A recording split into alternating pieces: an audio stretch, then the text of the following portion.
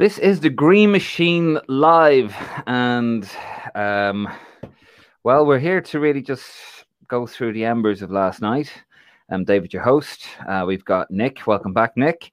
And Ken. Is this a rebranding, Ken? Is it? Or have you just completely lost faith now in Stephen Kenny? You don't want anything to do with him whatsoever. You've even gone and changed your name by deed poll. Is that what's happened there?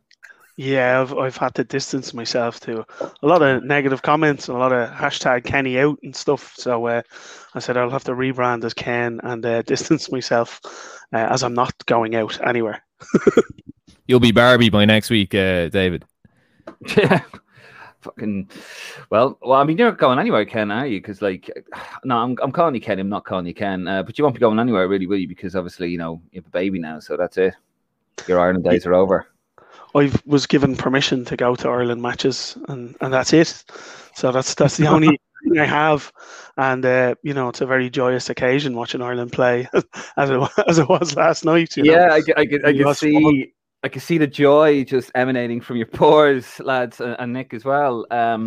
Yeah, we had fun here. We did we had a bit of a technical snafu for my first solo one. If anyone, yes, I did forget, actually. It wasn't technical snafu. I actually just forgot to plug in my microphone about 30 seconds into it. So sorry about that. Anyway, so as always, for our lovely listeners listening at home or watching or wherever you are, we want to hear from you. We want to hear your comments. What do you think of Kenny? I'm gonna put it out here right now. I still believe in Stephen Kenny. Tell me why. Prove me wrong. Give me those comments. Your abuse. I want to hear it. I'm not like Ken down there. I do believe in the Stephen Kenny project. And I believe that I'm like Alan Partridge on the Christmas special. I really believe that this show it's still going good. So let me hear your comments, and we'll read them out during the show. Keep them tasteful, or even not. Just anything for a bit of crack. It was good. So lads, how did you? Obviously, I was stuck here in Blighty, but you lads were at the match. Nick, there was actually I didn't want to say this to you just yet, but there's actually somebody sent in a picture of you. They saw you at the match. All right. Actually, yeah, they got a little clip of you here. Here, have a look. Oh, lovely. There's Nick. Ah, there I am, yeah. Yeah, wearing your half and half jersey. Good man. I actually saw that guy as I was leaving the ground, and down steps. I was kind of like, I was, when you see something like that first, and you're like, Jesus, someone wouldn't actually do that. Where the half England, half Ireland. It's like those inter-county jerseys, the half county jerseys. And I went to take a picture of the guy, and then I said, no, I'll leave it. And then, like a couple of hours later, it's all over balls.ie and everything. Did you say it was Paddy Power, David? You reckon it's Paddy Power doing a little bit of publicity? Well, actually, somebody commented on it that they spoke to him and said that it was a bet. Right. Forfeit for a bet, apparently. But as some fella said, he was still a muppet anyway. If you're watching this, by the way, whoever you are, come on the show, and set the score. Let's settle the score. Before we get into the comments, lads, was your first time back to Lansdowne Road for a couple of years there. How did you find it? Was good atmosphere for 25,000? Yeah, well, I thought the atmosphere was quite good. It had been quite a while. It was kind of bubbling around the ground beforehand. 5 o'clock kickoff's a bit different. Bubbling afterwards as well. Yeah, it's a bit strange, and it was nice to just see a couple of the lads. The way the tickets were allocated, though, being a season ticket holder, usually have our same spot where we go, and kind of you talk to the same lads and the same kind of opinion. You have a good bit of crack there, but it was kind of all over the place. So you're in a different setting there, but it was bubbling up. Everybody was really excited for the game, and there was a real positive attitude. Most of the conversations that I overheard were talking about how we did so well the other night against Portugal. Let's build on this. People talking about a great attacking lineup was the undercurrent from people, where they're like, oh, Parrott is there as well, Connolly, let's give him another go, and Ida up front, and everybody was kind of really buzzing for the game. That was the early atmosphere anyway. That was the pre-kickoff atmosphere. Nick, how did you get on? Where were you? Were you in the premium seats with your Malahide head on you? No, it was East stand upper, so I was up in the gods. Tend to kind of go for there. No, I've been but down with the plebs, up with the plebs. I was I've been to the ground for the Europa Conference games with Bose. So it wasn't my first time back in Lansdowne Road for a couple of years, but first international, naturally, in about 2 years. Yeah, I mean, look, very positive atmosphere, even up towards the end. Plenty of encouragement. Yeah, I mean, plenty of booze at the final whistle as well. But it was great to be back. Like, it really was. I mean, it's I love international days, and I love getting to the ground. So it was super lovely to be back. But sadly, not the result we really wanted, or not the performance we wanted either. No, we weren't. And actually, before we just continue on, we're just going to look into some comments here that are coming in. So, folks, do keep your comments coming in. We will read them as we go. So, Shane Daly, was the team selection wrong? Why didn't we go with the same 11 as Portugal? I think that's an interesting one, lads. I don't see why he didn't go with the same 11. I mean, I thought Doherty had one of his best performances in an Ireland shirt, bombing down the left wing. I thought Seamus Cohen was excellent on the right. Obviously, Dara O'Shea was injured, but Andrew Abomadeli came on, and I thought he fit perfectly. Jamie McGrath, why wasn't he on the pitch? I can understand taking Hendrick off because, well, he's fucking useless. But other than that, like, why? We say what we think on this show. Don't worry, we're not affiliated with anyone. We don't handle. Never mind. Yeah, I mean, why change it? I mean, it worked again. It almost worked against Portugal. Why go with a different 11? Why tweak? Why bring James McLean in? I think the formational change, I kind of called for that beforehand, didn't I? I kind of said if we go for a 3-4-3, we blitz them out wide, and sure because they usually play with a 5-3-2, and I said if we play with a winger and a wing back, we're going to absolutely blitz them out wide. But then they went 4-3-3, didn't they, Azerbaijan? So I mean, the systematic change, or not even the systematic change, but the formational change, I think was spot on. But it was the personnel, wasn't it? And I mean, we've spoken about workload in the last week, haven't we? Because they still had to play Serbia. We had to win. I mean, look, I don't think we were going to the World Cup after 3 losses, but we had to win that game against Azerbaijan. And I'd never been in favour of seeing Doherty play on the left, but he was excellent there for Portugal, wasn't he? And I mean, McLean, I mean, even based on his cameo against Portugal, he kind of showed that there's a reason he's gone back to League One. Apart from that, like, I mean, Aaron Connolly probably should have come out. There was more lads that probably should have come out of the team. Oma Bambadele will feel hard done by as well. Because Seamus Coleman, same as Everton, he's most effective further up the pitch. He's not Kyle Walker. We seem to think that he's going to play this Kyle Walker role. Kyle Walker's a great player. Seamus Coleman's a great player. But Seamus Coleman will serve Ireland best further up the pitch. And I don't understand why Kenny's brought McLean in, shifted Coleman further back, and left the likes of Oma Bambadele out. I don't know why he's brought Malumbi in. He's always saying how he wants lads playing regularly. Malumbi hasn't played a first team match in I don't know how long. Even when he was at Preston, he hadn't played for months. Yeah. So the logic kind of defies the reality of it all. But could he have gone unchanged from Portugal? I don't think so. I think he should have. I think he should have made changes. But unfortunately, in my opinion, anyway, maybe not in others, but I don't think they were the right changes. Okay. Sorry, just questions come in here. I have to put it out of the way. Martin Prendergast, where's the doll David Dunn? There she is in her box, waiting to be used. Kenneth, sorry. Don't want to say the Kenny word around you. So obviously, as Nick has said there's tactical changes. Obviously, Azerbaijan a bit of a different kettle of fish, harder to break down, etc., etc. Mm-hmm.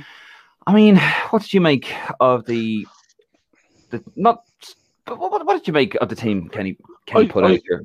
Yeah, I was worried from the start. I thought it was very strange. Deciding to change, left wing back.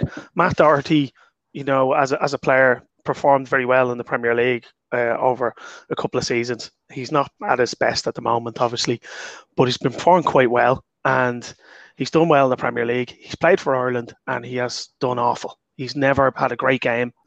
He was switched to centre back for Wales game. He played brilliantly in that game. And then he played in the left wing back position. He's not played there because Enda Stevens has had that position nailed down for a good number of years.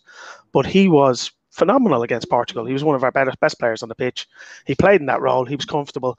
Him and Connolly linked up very well. Connolly's end product was a source of frustration for a lot of fans, a lot of comments on the night.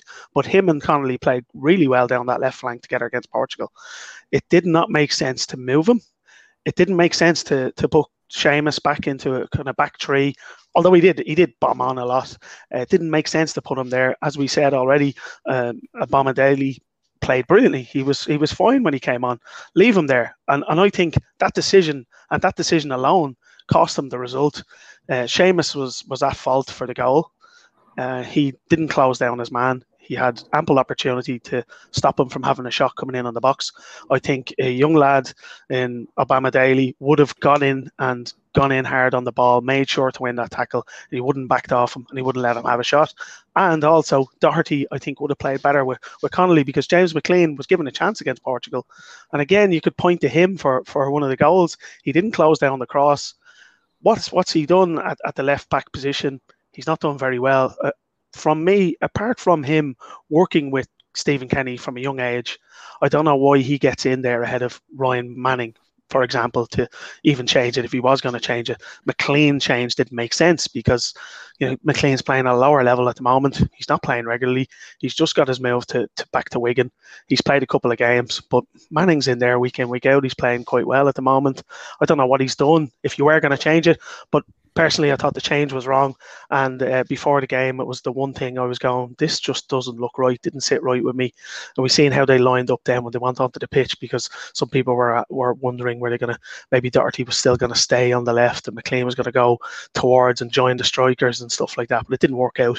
And ultimately, I think that's what lost him, drew the game for us and lost us that goal. Yeah. Just some more comments here. John Harper, whether you believe in him or not, do the FAI believe in him? And will he be sacked if he loses on Tuesday? Lads, no. Do you reckon? No. You don't think he's sacked? I don't think so. I think there's two reasons to this. I mean, we hear whispers, don't we, that there's certain people within the FAI that don't fancy Kenny, don't we? But there are whispers, and we don't know. And rumors circulate, don't they? Yeah, but sometimes they're leaks and sometimes they're kites, though, aren't they? I mean, yeah, for sure. They're testing the public opinion. Yeah, I don't think he'll be gone. We keeps coming back to this question as well. I think I heard someone say bring in Anthony Barry, for the rest of the campaign or whatever. I mean, you had to look at who else is available, and Big Sam, Big Sam, Eddie Howe, lads like that. Can we afford them? Can we afford to sack Kenny? I think what's going to happen is they'll get to the end of the campaign and they'll weigh it up. I don't think he's going to be sacked regardless. I think we could have lost to Azerbaijan yesterday, and I think we could lose to Serbia on Wednesday, and I don't think he's going to be sacked. If we get a result against Serbia, and if we have it's Azerbaijan, we should be beating Azerbaijan. But if we draw against Azerbaijan and get a result against Serbia, draw or a win, it's very hard to get rid of him then, theoretically. Because, I mean, as I said, like on the bare face of it, you'd say, well, that's simply not good enough. That's not Irish football. But there's so many more implications, isn't there? The finances aren't there. Can they really justify sacking him?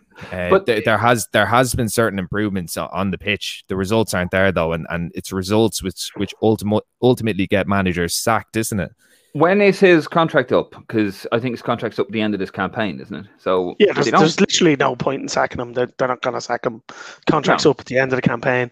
May as well just leave him at it. But I'd worry he's been given a lot more responsibility than just the first team senior squad as well. And maybe that was possibly a bit of a mistake. That's he's got his eye on everything top down, not just the senior team on its own. It's spreading his philosophy across everywhere. And he's obviously got a good relationship with Trim Crawford, being the under-21 manager. But I just think he's probably over involved, and maybe that's to his detriment. Yeah, I actually wrote about this a couple of years ago when he was appointed. That I don't know the actual title that he has. What was it in, Nick? What was it in? Let's hear it. Not let's say. No, go on. Good. An An outlet that James McLean doesn't like. But no, I did kind of make comments about this role that he had, and at the time, Kenny hadn't even taken a senior game. He was still the 21 manager, and I remember thinking, this is excellent. I mean, I was like, from a never mind like a management of a team or management on the pitch. I was like, management off the pitch. Look at what he did with Dundalk, and I said, this is an excellent role. However, let's say, and at this stage, I didn't envisage that we would be in this situation this time last year. I certainly didn't. I thought we would be playing excellent football, getting results. I certainly didn't think we'd be losing to Luxembourg. And I kind of thought, this is all well and good, but if things don't work out, they will work out. But if things don't work out, what's going to happen? I mean, what's going to happen with this role? Because not only are you losing the senior Ireland manager, but you're overhauling things and you're having one person kind of overseeing the senior side down to whatever, under 15, under 14 level. And then if he's gone, within a year, you're overhauling again. And the FAI really have to consider this as well. And you can't just sack him as senior, or not even sack him as senior manager. What they could do is, you could see a situation where his contract expires, and like a lot of past FAI employees, maybe not senior managers, but he could step into that role where he is seeing things from the top to the bottom. Would there be a conflict of interest there? Possibly, because how would he feel about the new senior manager coming in? So there's so many layers to this, lads. Like there really is so many layers to this. I think his contract is going to be extended. Should it be? I don't know, but I just can't see. I can't see anyone being lined up to come in. And I think they got him in with the vision that he would implement his philosophy and that he would see things from the top to the bottom. And they can't just break that after a year. Like they can't. Even if we're not getting results, it would be another overhaul, and then we could end up in another really bad situation. But the kind of, as I said, the catch-22 is that, are the results going to keep plummeting? And as I said, lads, another thing that keeps getting forgotten is our coefficient. Like how, because it's going to set us up badly for the next campaign and the next campaign after that. So it is a big mess. I think it is a big mess. I'm not too worried about the rankings, you know, and the seeding. You mean the coefficient, like the seedings and where we're going to be the next campaign? Yeah, I'm not too worried about that, because I mean, I think we fell to, what was it, 67th under Trapattoni. I think 60th or something like that under Mick as well. 96, 97. We plummeted. You can get those back up. You know, it's when you get to sort of like top 20, then it gets a bit. But you can fly up the rankings with a couple of victories here and there. The problem is, though, with the coefficient that we had going into this campaign, we got a fairly decent draw. I mean, we should be beaten. Look, we've had discussions out there, haven't we? And some people are saying, well, Irish football has gone to the stage where we are at the level of Luxembourg and Azerbaijan. I completely disagree with that. But we should be beating Azerbaijan. We should be beating Luxembourg. That Serbia team that we played in Belgrade was poor. We should be getting a result against them. We nearly beat Portugal the other night. In another campaign or in another draw, if we're fourth seeds or even fifth seeds, which it could end up being at this stage, you're going to have a Portugal, you're going to have a Serbia, then you're going to have another strong team in there. And now people say there's not much between the third or fourth seeds, but the lower down that coefficient we are, the harder it is to rise back up it. I don't, especially in the current situation. I think we had teams and we had squads in the past that could have risen back up, but at the moment, I'm just afraid we're going to get stuck in a rut. I don't think we're in a rut. I mean, I don't agree with that. I think you can bounce outside between third and sixth quite easily with just a run of results. Personally, that's my opinion. I think in terms of, I mean, let's be honest, football in Ireland has been in the shits for the last 20 plus years, right? That's not going to make headlines because we all know that. But you have countries like Azerbaijan. Now, you should be beating them, of course, and you have Luxembourg and all that. But these guys have been planning and they've been pumping money into. Let's have a look here. Actually, I've got this little chart here that we had a look at earlier. It's kind of screwed that one there a bit. But Azerbaijan, anyway, that they're at the top of that chart. You can't actually see that, unfortunately. But the number of full-time employees per academy, and Azerbaijan have 26 full-time employees per academy, and we're down the bottom of that with nothing, with zero. You know, is this a case of the situation we find ourselves in now? This is what I think, lads. I think we have to stick with Stephen Kenny. I know it's going to piss a lot of people off. I don't care. I'm the host. It's my show. I can say what I want. But it's a case of, I think the old way, the way we used to do it, where we throw a few bangers into the team, get a few, players that maybe, championship players, sort of get him in at 26, 27 because he didn't get in England, and then get a manager to sort of knit something together. I think that's passé. I think we start to see the end of that approach with Mick McCarthy, because it wasn't really, we weren't great under Mick. We scraped past Gibraltar. We were lucky to beat Gibraltar home and away. We were lucky to beat Georgia at home, and we didn't do much against them away. I think this has been coming a very long time. I think what people failed to see with the whole Stephen Kenny thing, and as Ken rightly said, was that he's not just the international manager. He's not just hired to look at the management team like Mick would be or Martin O'Neill would be. He's taken over the whole lot. And he may, his eyes may be a bit bigger than his belly in terms of that. And obviously the support that he has. I mean, how many people in the FAI are actually up to the caliber or have the same vision as Stephen Kenny? Obviously, you got Jim, the under-21s coach, Jim Crawford. I was going to say Jim Gannon for a second. Jim Crawford, but he's taken on so much because there's so much work has to be done. And I think he's a bit unfortunate with that. I still believe in him. He needs to learn, though, doesn't he? He really needs to learn from his mistakes. And he is sort of giving the opinion that he's not learning, which is very frustrating. And I thought he tried to get too cute and too clever with, the workload, this, that, and the other. Just play the team you did against Portugal and just go for it. They played so well. You found a lovely balance at the back. Seamus Coleman was fantastic going forward. It's really frustrating. I never asked you, Ken, do you think he should be kept on past his contract? What the frustrating part for me, and you've already kind of made the point, and why I am starting to think, okay, maybe long term he's not going to do it. He's not learning from his mistakes, the mistakes that he's made. That's one thing. And then the other thing is that he's not practicing what he's preaching as well. He's talked about players getting regular game time and he'll want to have them included. He seems to have brought through and forced through some under-21 players that he trusted from his time in the under-21s. So Jason Malumbi, Aaron Connolly, Adam Ida and Troy Parrott. He had them in the under-21s. They served them brilliantly. They played great and he pushed them forward. He has them all pushed forward into the senior side. But they haven't kicked on in their club career in the main for the four of them. I mean, Parrott's only getting regular game time now, dropped down to League One. Ida as a replacement, he comes on, plays a couple of games. I think he scored maybe 6 goals in club level, 6 or 7 goals altogether. Connolly's taken 5, maybe 10 steps backwards from where he was. And then Malumbi hasn't played at all in club level since the back end of last year. He had a few games for Preston. So he's putting those guys in the team and they're getting in there. They're in there ahead of other people. And people are saying, well, we don't have the players. That was one of the things. Well, he does have players playing regular football and they're playing at lower levels. They're playing maybe in the championship. We've got Shawnee Maguire, for example. He's played for Ireland a good few times.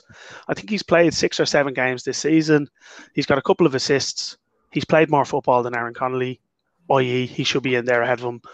He's got Scott Hogan as well. He's first choice for Birmingham again this season. I think he's got a couple of goals this season as well. He's not even got to look in at the squad. He's picking players who he's worked with personally and trusted before, and he's calling them back in, even though he's preached, I want players playing regularly and then they'll get their chance, So there's even more. I could go down the list. There's a lot more other players who haven't been near the squad who are playing more football than guys that are getting the pitch. Well, here's a comment. Let's have a look at this one from Darren Sweeney. We say you want your comments. What a load of shit going on here. He has to be sacked ASAP. The games left are to build Kenny is scaring up and coming players away. Who would want to play this shit? All Kenny's fault. Whoever you are up top.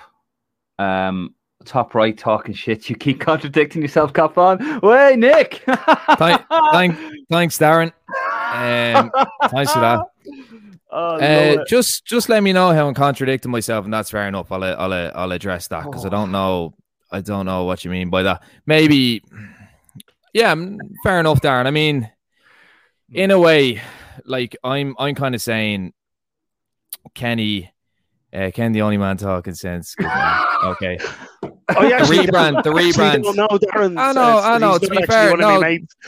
No, Darren, Is it's No, I don't know him, but you know, no, Darren, no, he's obviously it's a fair point, Darren, because in one breath, I'm kind of see that's the thing. Like I'm so torn on this. Don't back And off, Nick. no. Well, Don't David, back off. have I not said to you to both you lads today that I am torn on this? Because in one way, I'm kind of thinking, if we sack him, first of all, what's the contingency? And then, as you said, there's the bigger implication where if he is in the, I don't know the name of this role, but he is in that kind of technical role where he's overseeing everything. So if we sack him, we're back to square one again, aren't we? And then that kind of, that kind of brings us into a different scenario. If we stick with him, there's been, as I said, the fact that we're introducing youth is progression in my eyes anyway.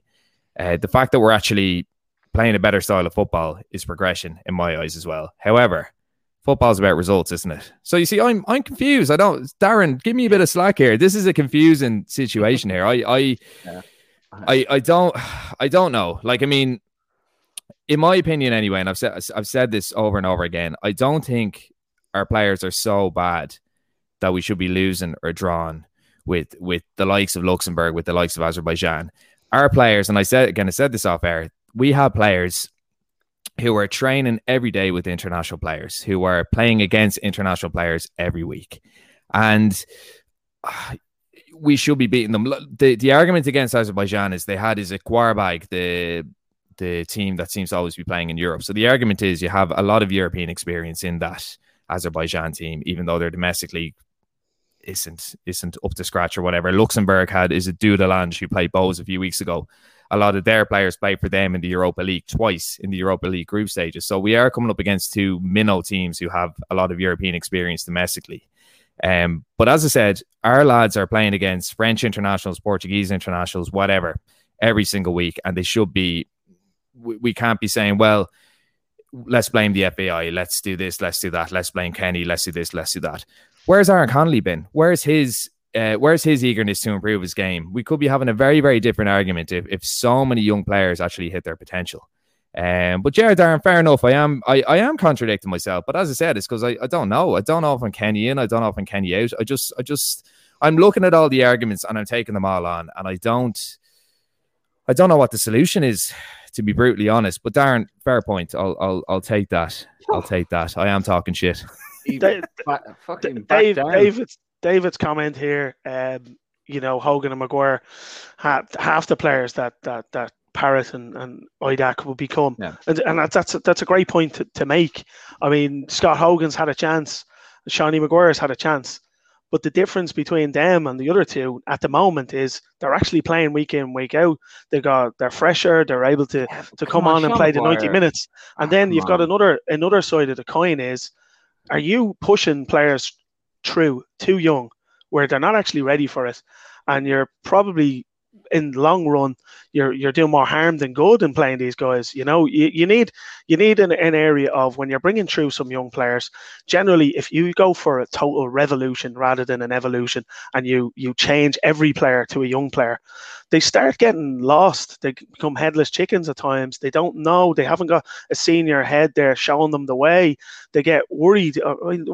From me, I would have preferred to see somebody experienced up alongside some of these players each time they play to help them along. Not that our experienced guys are fantastic either, but it just helps that young player develop better. I think these guys have gone, I'm going to get selected for Ireland, even though I'm not playing for my club at all. Why it really annoys me is it's because something that the manager, his ethos breathes through the whole team. It's his philosophy. He's in charge, and he's saying, if you play regularly at your club, that's what I want. I want players playing regularly at their club. There's players playing regularly at their club and they're not getting included, So there's even more than just those. Those were the striking options. I have other guys in the championship level who are playing more games than people who are on the pitch. Players like Jordan Shipley at Coventry is one player who's played regularly in the championship now. Callum O'Hare is another one who wants to play for us. Sam Schmodic, he got a call up for a Hungary game. He's played regularly for Peterborough. He's not being thought of again here, So there's him saying he wants players playing regularly, but those who are playing regularly at that level, they're not getting included. They're not getting involved. And I think realistically, we need players playing regularly. And if they're not, they lose their touch. The Portugal game is a big example where we lost because 2 late goals in the game. We have some players on the pitch who aren't getting regular game time. They're probably wrecked towards the end of the game. He should have substituted them a bit earlier. We've all agreed on that. And ultimately, that's cost us in this campaign, you know? The big problem is, and Ken, I mean, you're hitting the nail on the head in terms of the lads who are playing regularly. But the unfortunate thing is, like, everyone that we're naming, and these are the realistic options, they aren't better than the more experienced lads, and the more experienced lads just aren't playing.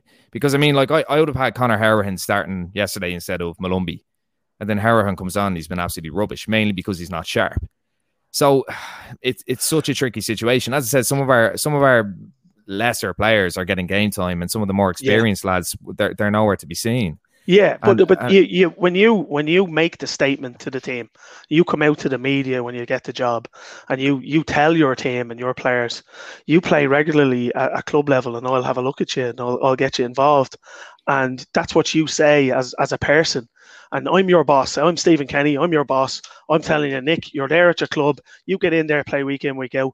I'm gonna put my arm around you. I'm gonna call you up, and then you go and you see Jason Malumbi hasn't played and he gets a start. It creates the wrong atmosphere amongst the players where they're going, doesn't really matter what I do, the Stephen Kenny lad doesn't fancy me, and it becomes personal. Like Shawnee Maguire, for example, he's worked with him before. He's not getting looked at. He's getting looked at in the squad. Same with Scott Hogan. He's never done it for Ireland. This is the tricky situation. Like, Maguire is one of the lads getting game time, but he doesn't do it for us. The other funny, like, the point is as well, like, this whole idea of lads actually doing it and getting the chance. Like, I mean, Troy Parrott, and I said this to you already, lads. I mean, Troy Parrott showed last season that he thrives playing more central, either as a centre forward or playing behind the centre forward. And he showed that he really floats out of games when he's playing on the wing. And where does Kenny play him? On the wing. Right. He sticks him on the wing. Yeah, absolutely. Bring him on, stick him on the right. And that's my point about the young players, bringing them in too early. Tell them to do something they're not used to. I'm like, what's going on here? Okay, Troy, I've seen you play. You scored some goals for us against Andorra. You got the 2 goals. It was great for him personally. I want you to come on, and you know what? I want you to do a job on the right-hand side there and try and pick up the ball a bit and cross it into the box. Can I answer this? Can I answer this one on Darren, because I want to redeem myself with Darren, even though he's going to think I'm a just don't contradict yourself now, Nick. He's going to think I'm a prick anyway. But I'll try and do this. I think must know you so. No. And again, Darren, I'm sorry for contradicting myself. I think with the formation a couple of years ago, if you looked at some of the players we had available and the amount that we're playing in that system, kind of a 3-5-2 or a 3-4-3, there was a huge amount. I mean, you know, Kieran Clark was playing in a back 3, Duffy, Egan, Stevens, Doherty. The amount of lads that were playing in a kind of a 3 at the back kind of system. Even the lads at Brighton, Connolly have played in a front 3 in kind of a 5 at the back system. Like a couple of seasons ago, I would have said, yeah, I mean, they do fit in there, but he's playing lads out of positions. He's putting square pegs into what's it called, into round holes and stuff. So I mean, even though the shape might suit the players available to us, he's actually not picking the right personnel there. Because I mean, even Seamus Coleman as in that Kyle Walker or a Spirilaqueta role, he just isn't that type of player. Coleman thrives from getting up and down the pitch. Like international football, a lot of teams are playing with that 3 at the back, aren't they? Like if it was me personally, I'd have a flat 4. I'd have a 4-3-3. I'd have 2 technically decent players playing either side of Josh Cullen. Maybe, I don't know, a Jamie McGrath. I don't know, maybe Hourihane actually fits into a 4-3-3. So if it was me, I wouldn't be going for that shape, Darren. I wouldn't personally be. I'd be going for 4 at the back. But as I said, we've so many players who are playing in that system domestically that maybe Kenny is looking at that.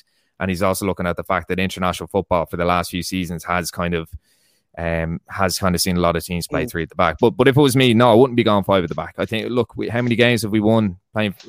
The only game we've won, I'll put it this way, lads, the only game we've won under Kenny, thanks, Darren. I hope I redeem myself. Friends again. As I said, he probably still thinks I'm a prick. But the only game we've won under Stephen Kenny, we played 4. Prick, Nick. I know, but we can't change that, David. The only game we've won under Stephen Kenny, we played 4 at the back. Yeah, I go with that. Oh, by the way, Daryl Connor. Story, lads. Sorry, Daryl. How's it going? Thanks for joining us live. Sorry, Daryl. Noel Long's comment there. Do you want to bring that one up? Actually, of course it can. Yeah, this one here. So Noel says we must be honest with ourselves. Stephen Kenny doesn't have the players. And this just links in with a couple of things being talked about in the ground last night when I was at the match. People were talking about Kenny and comparing it with the McCarthy era when he first got the job. And we've heard that comparison lots of times. And I just wanted to bring up a point about it. The game that was seen as a turning point and talked about McCarthy, really the team starting to flourish, was in 98. We had a big result. We beat Croatia at home. They'd come back from a fantastic World Cup. We beat them 2-0 at home really convincingly.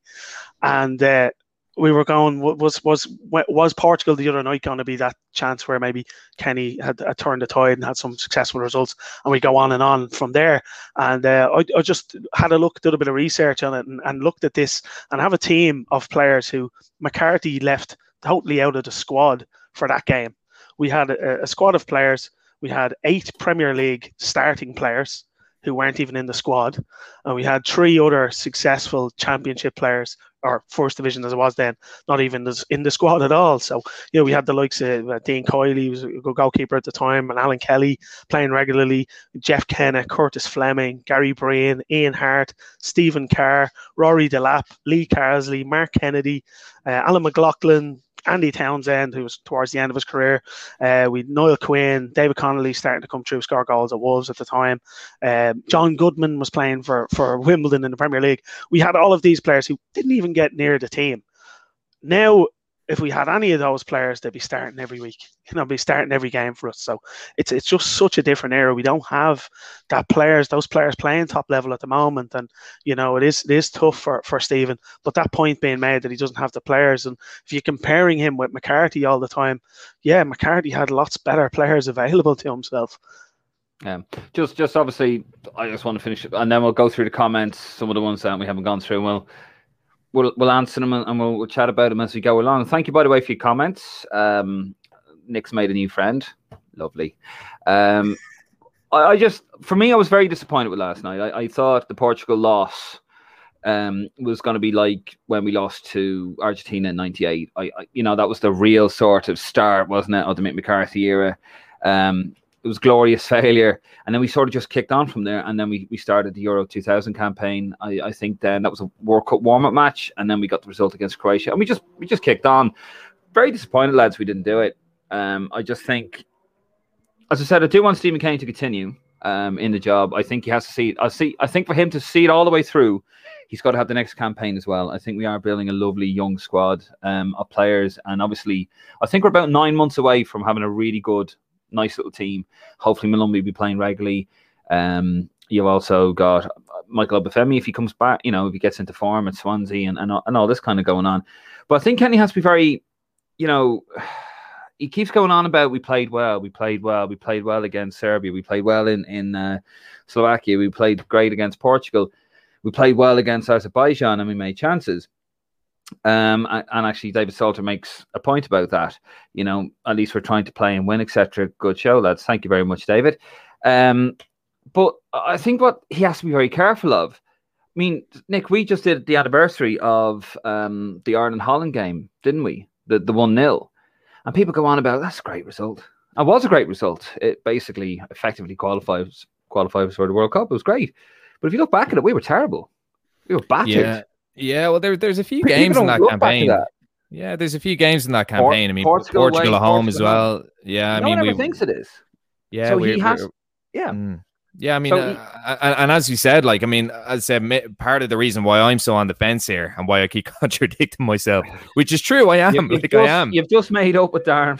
I know I've made up with Darren, but what I'm saying is the fact I'm so on the fence is because I'm one of those people who for years, and maybe when we had better players available who could have played a nice brand of football, I said we should be playing a more contemporary style of football rather than, a functional glorified version of rugby. When we had the likes of Andy Reid available, when we had the likes of Wes Hoolahan, Stephen Reid available, where now I'm seeing a little bit more fluidity, a little bit more passing without much end product, to be fair. But as I said, results are huge, and even for managers retaining their jobs, results are massive, because you can't stand over. If there's a board meeting tomorrow and the FAR is saying, okay, let's make a list of, I suppose, the credentials that Stephen Kenny has created for himself in the last year, they're not going to look at the style of play. They're not going to say, well, Ireland had whatever 50% completed passes or whatever. The most, I know they've had like the most amount of completed passes in whatever amount of years in the game against Bulgaria, wasn't it? In the game against Slovakia. However, they're not going to look at that. They're going to say, Jesus, we lost to Luxembourg. We drew at Azerbaijan, both at home.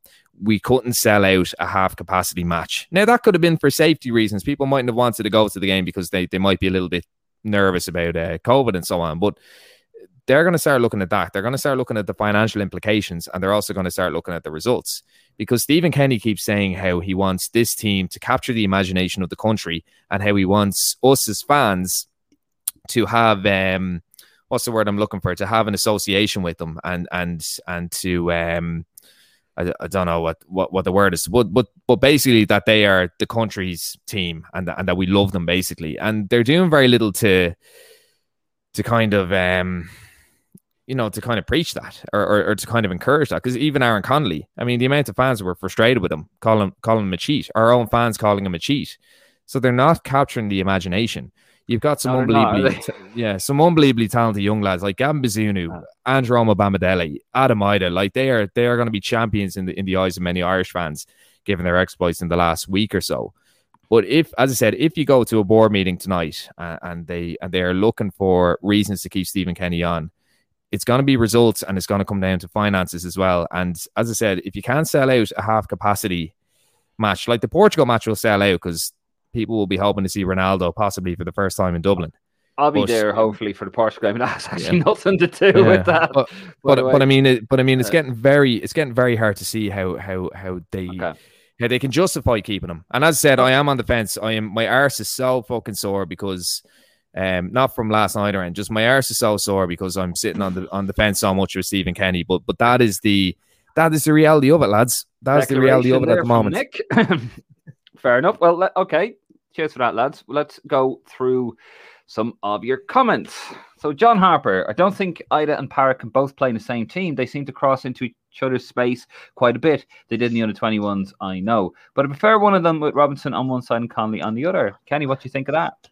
Yeah, from seeing the two of them play in the under-21s as well, you could pick up on that. They wanted to be in the same space at times in the game, and actually Connolly as well kind of intercepted where Ida wanted to be as well. So I'd agree with that. One thing I want to mention, Adam Ida has got lots of plaudits from the game. I think he was announced man of the match. He's done well. And it really frustrated me because he done a lot of similar stuff to maybe David McGoldrick when he was in that role, where he's getting the ball and then he's winning it and he's going out wide and he's dragging a defender out with him, and then he's looking to cross it into the box to himself, because he should be the focal point, and he should be sticking to his place and being able to not get involved in the game for quite some time and wait to get his chance to be a centre focal point as a striker. And I think we missed that. We missed the goal threat. We missed the chances. He's been involved in the game so much, but he's pulling out wide to get the ball. He's going out to the right. He's going out to the left. And then as the comment was, he's going into the space that Parrott's in and Connolly's in. So I think we need to get that right there. And for me, he's a great talent. And when I've watched him play, he's going to make it there, but he needs that experience at club level. He needs to start playing week in, week out, and he needs to stay as a striker and get up there and get the goals. Yeah, needs to do. Can I put this to you, lads? Do you think Parrott should be playing behind Ida? Like, should he be playing as a number 10? Because at Ipswich, certainly, and he's not really doing the same with NK Dons, but at Ipswich, he played as a number 10. He was almost playing in midfield. And there was the argument that Dave McGoldrick, had he stayed on, would have played behind maybe a centre forward. So do you think Parrott's role for Ireland could be almost as that extra man in midfield, maybe that number 10, where he can just get into the pockets and he can drop deep and he can link things up? And then maybe, even the role that Ida was doing yesterday, he was chasing long balls, wasn't he? And he was trying to take the man on. And as you said, Kenny, he's trying to cross it to himself. Where if Parrott has that kind of free role where they're launching it long to him and he's taking on the man and he's dropping into the pockets of space, then that's already another creative outlet for Ida to play in front of. Yeah. Well, Parrott's been talked about for years as this next big thing. He's going to be fantastic. He's going to bang in the goals. Yeah, we've done it in Lansdowne Road. He's going to score goals. He's exciting. He's good. He's going to do this, and ultimately he needs to kick on and get regular game time. And he's in that area where he's talented as a talented boy, so he could do both roles, and managers look at him and go, yeah, I can play him further back, I can play him up top, and he's in a danger of getting lost in between either and becoming not the great striker that maybe he was as a younger lad, and not the great attacking midfielder as people want to play him, and maybe play him in the hole and play him linking up with a striker. So there's a bit of a danger there with him, and he needs to get regular football to see where he's going to be, and that's what he's doing at the moment. I think personally he's a few years off being in that space where I'd rely on him. The same with Adam Ida. I think they're a couple of years off. They need to learn it, but Kenny's thrown them in early, and from what I've seen so far, it's too early. They're not quite there yet, and hopefully another year or so, regular football, we'll see them link up together like that, and the two of them play and understand where both's going to be, and move across, make sure at least one of them's in the box to cross the ball to each other. Both of them can intertwine in that role. Okay. Cheers for that, lads. Right, let's go through. And some responses, lads. Keep them angry Mick McCarthy level, not philosophical Stephen Kenny. We are fighting the old time here. TJ Mills, how long will the FAI back Stephen Kenny? I know they are a longer-term project, a new style of play is trying to be implemented, and current crop of talent is limited. But if the current results continue, will level of supporters at home games sink? Can the FAI allow it to continue if it starts affecting attendance of revenue as a result? Hasn't stopped him in the past, TJ, to be fair. I think... Sorry, David. Sorry. No, it's okay. It's okay. No, angry Mick, come on. No, something that kind of boggles my mind, and I get into a lot of arguments with people about this, and I'm put down very quickly because of this, maybe rightly so, as Darren will probably agree.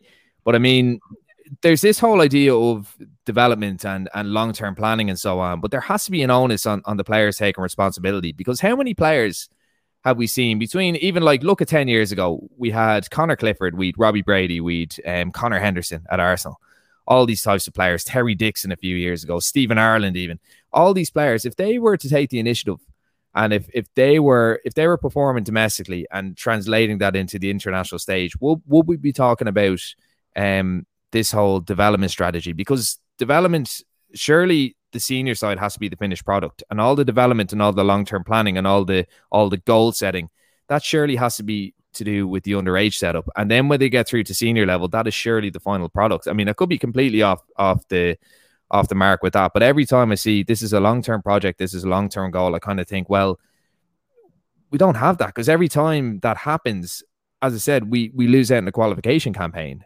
And then I know, David, you said the coefficient doesn't matter that much, but ultimately, are we going to end up in a more difficult group?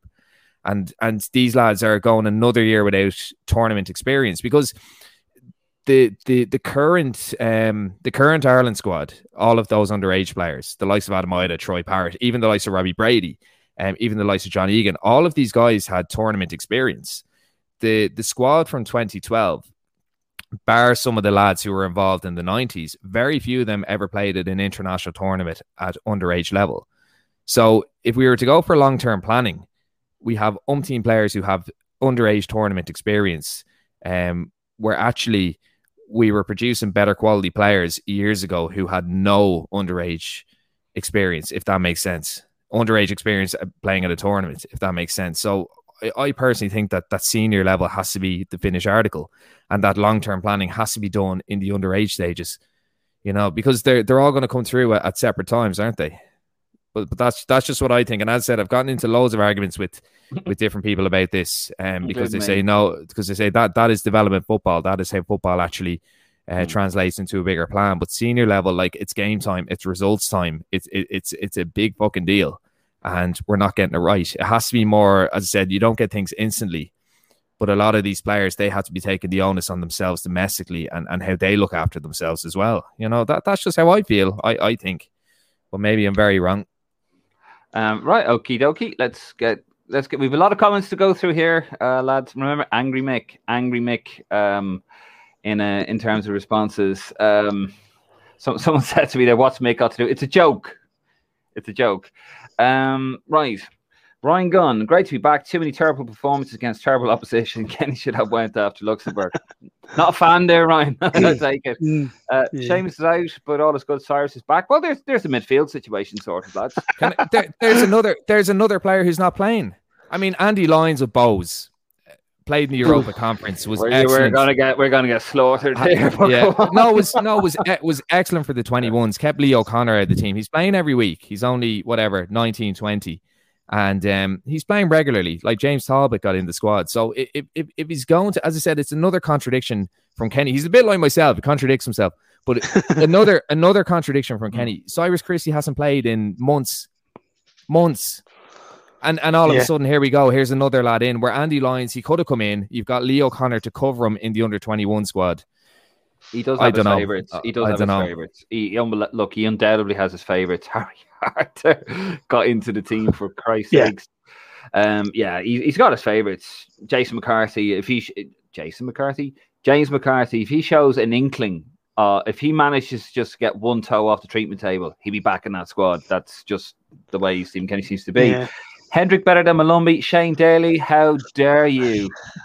No, just he hasn't specified at what though, so maybe better hair. Better hair. He definitely has better hair. He's better hair. Coming back here, Shay Daly, you can't have one eye in the Serbia game when it's a Saturday game to win. I think that's fair enough. I agree. Yeah, 100%. Yeah. Paul Culleton, we're going to finish below Luxembourg and possibly Azerbaijan too. Kenny is at the moment the worst Ireland manager of all time. Surely it makes sense for the FA to be looking at alternatives. Paul Culleton, he is not the worst Ireland manager. Steve Staunton, you have to remember, was absolutely atrocious. He had Premier League players to pick from. He had a really good set of Premier League players to pick from, and he made it complete and utter balls of it. Lads, am I right?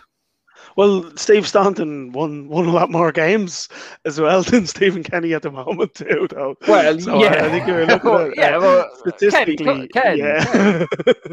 Jeez, that Ken's going to your head. Stephen Hackett, Horgan fell apart after coming on. Basic passing going amiss. There was one particular pass from Horgan when we had a bit of a break, and Coleman was overlapping him, and he overhit it past him and went out for their throw in. It was a really good opportunity. Other than that, before that, Horgan looked kind of making a good positive impact. I thought so. It'd be other than that bad pass, you know. Fair enough. Shane Daly, not worried about seeding, but this is heading into serious bad territory. To be honest, Shane, I think it has been for the last 20-odd years, and I think we are out of road in terms of the old way of doing things, sellotape and everything. I think this is the size of the job that we have on our hands. We need to go kicking and screaming in the 21st century. John Harper could have, didn't. Okay. Let's have a look here. Apparently, Serbia just thumped Luxembourg 4-0. Yeah. Well done, Serbia.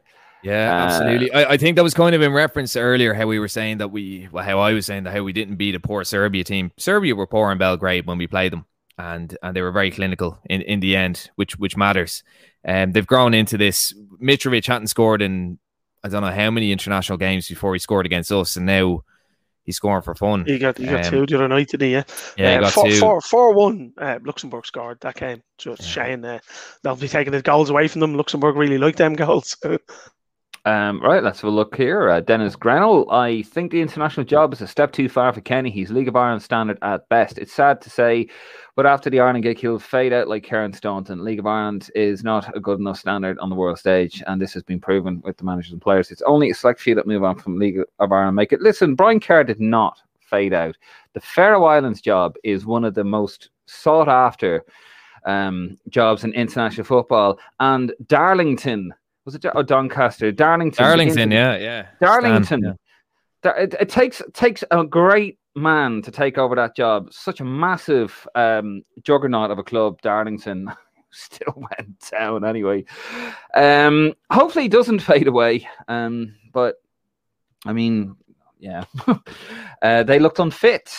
That's very unfair to say about Ken and David. Yeah, I haven't been in the gym lately, really, to be honest with you. I mean, for fuck's sake, be nice.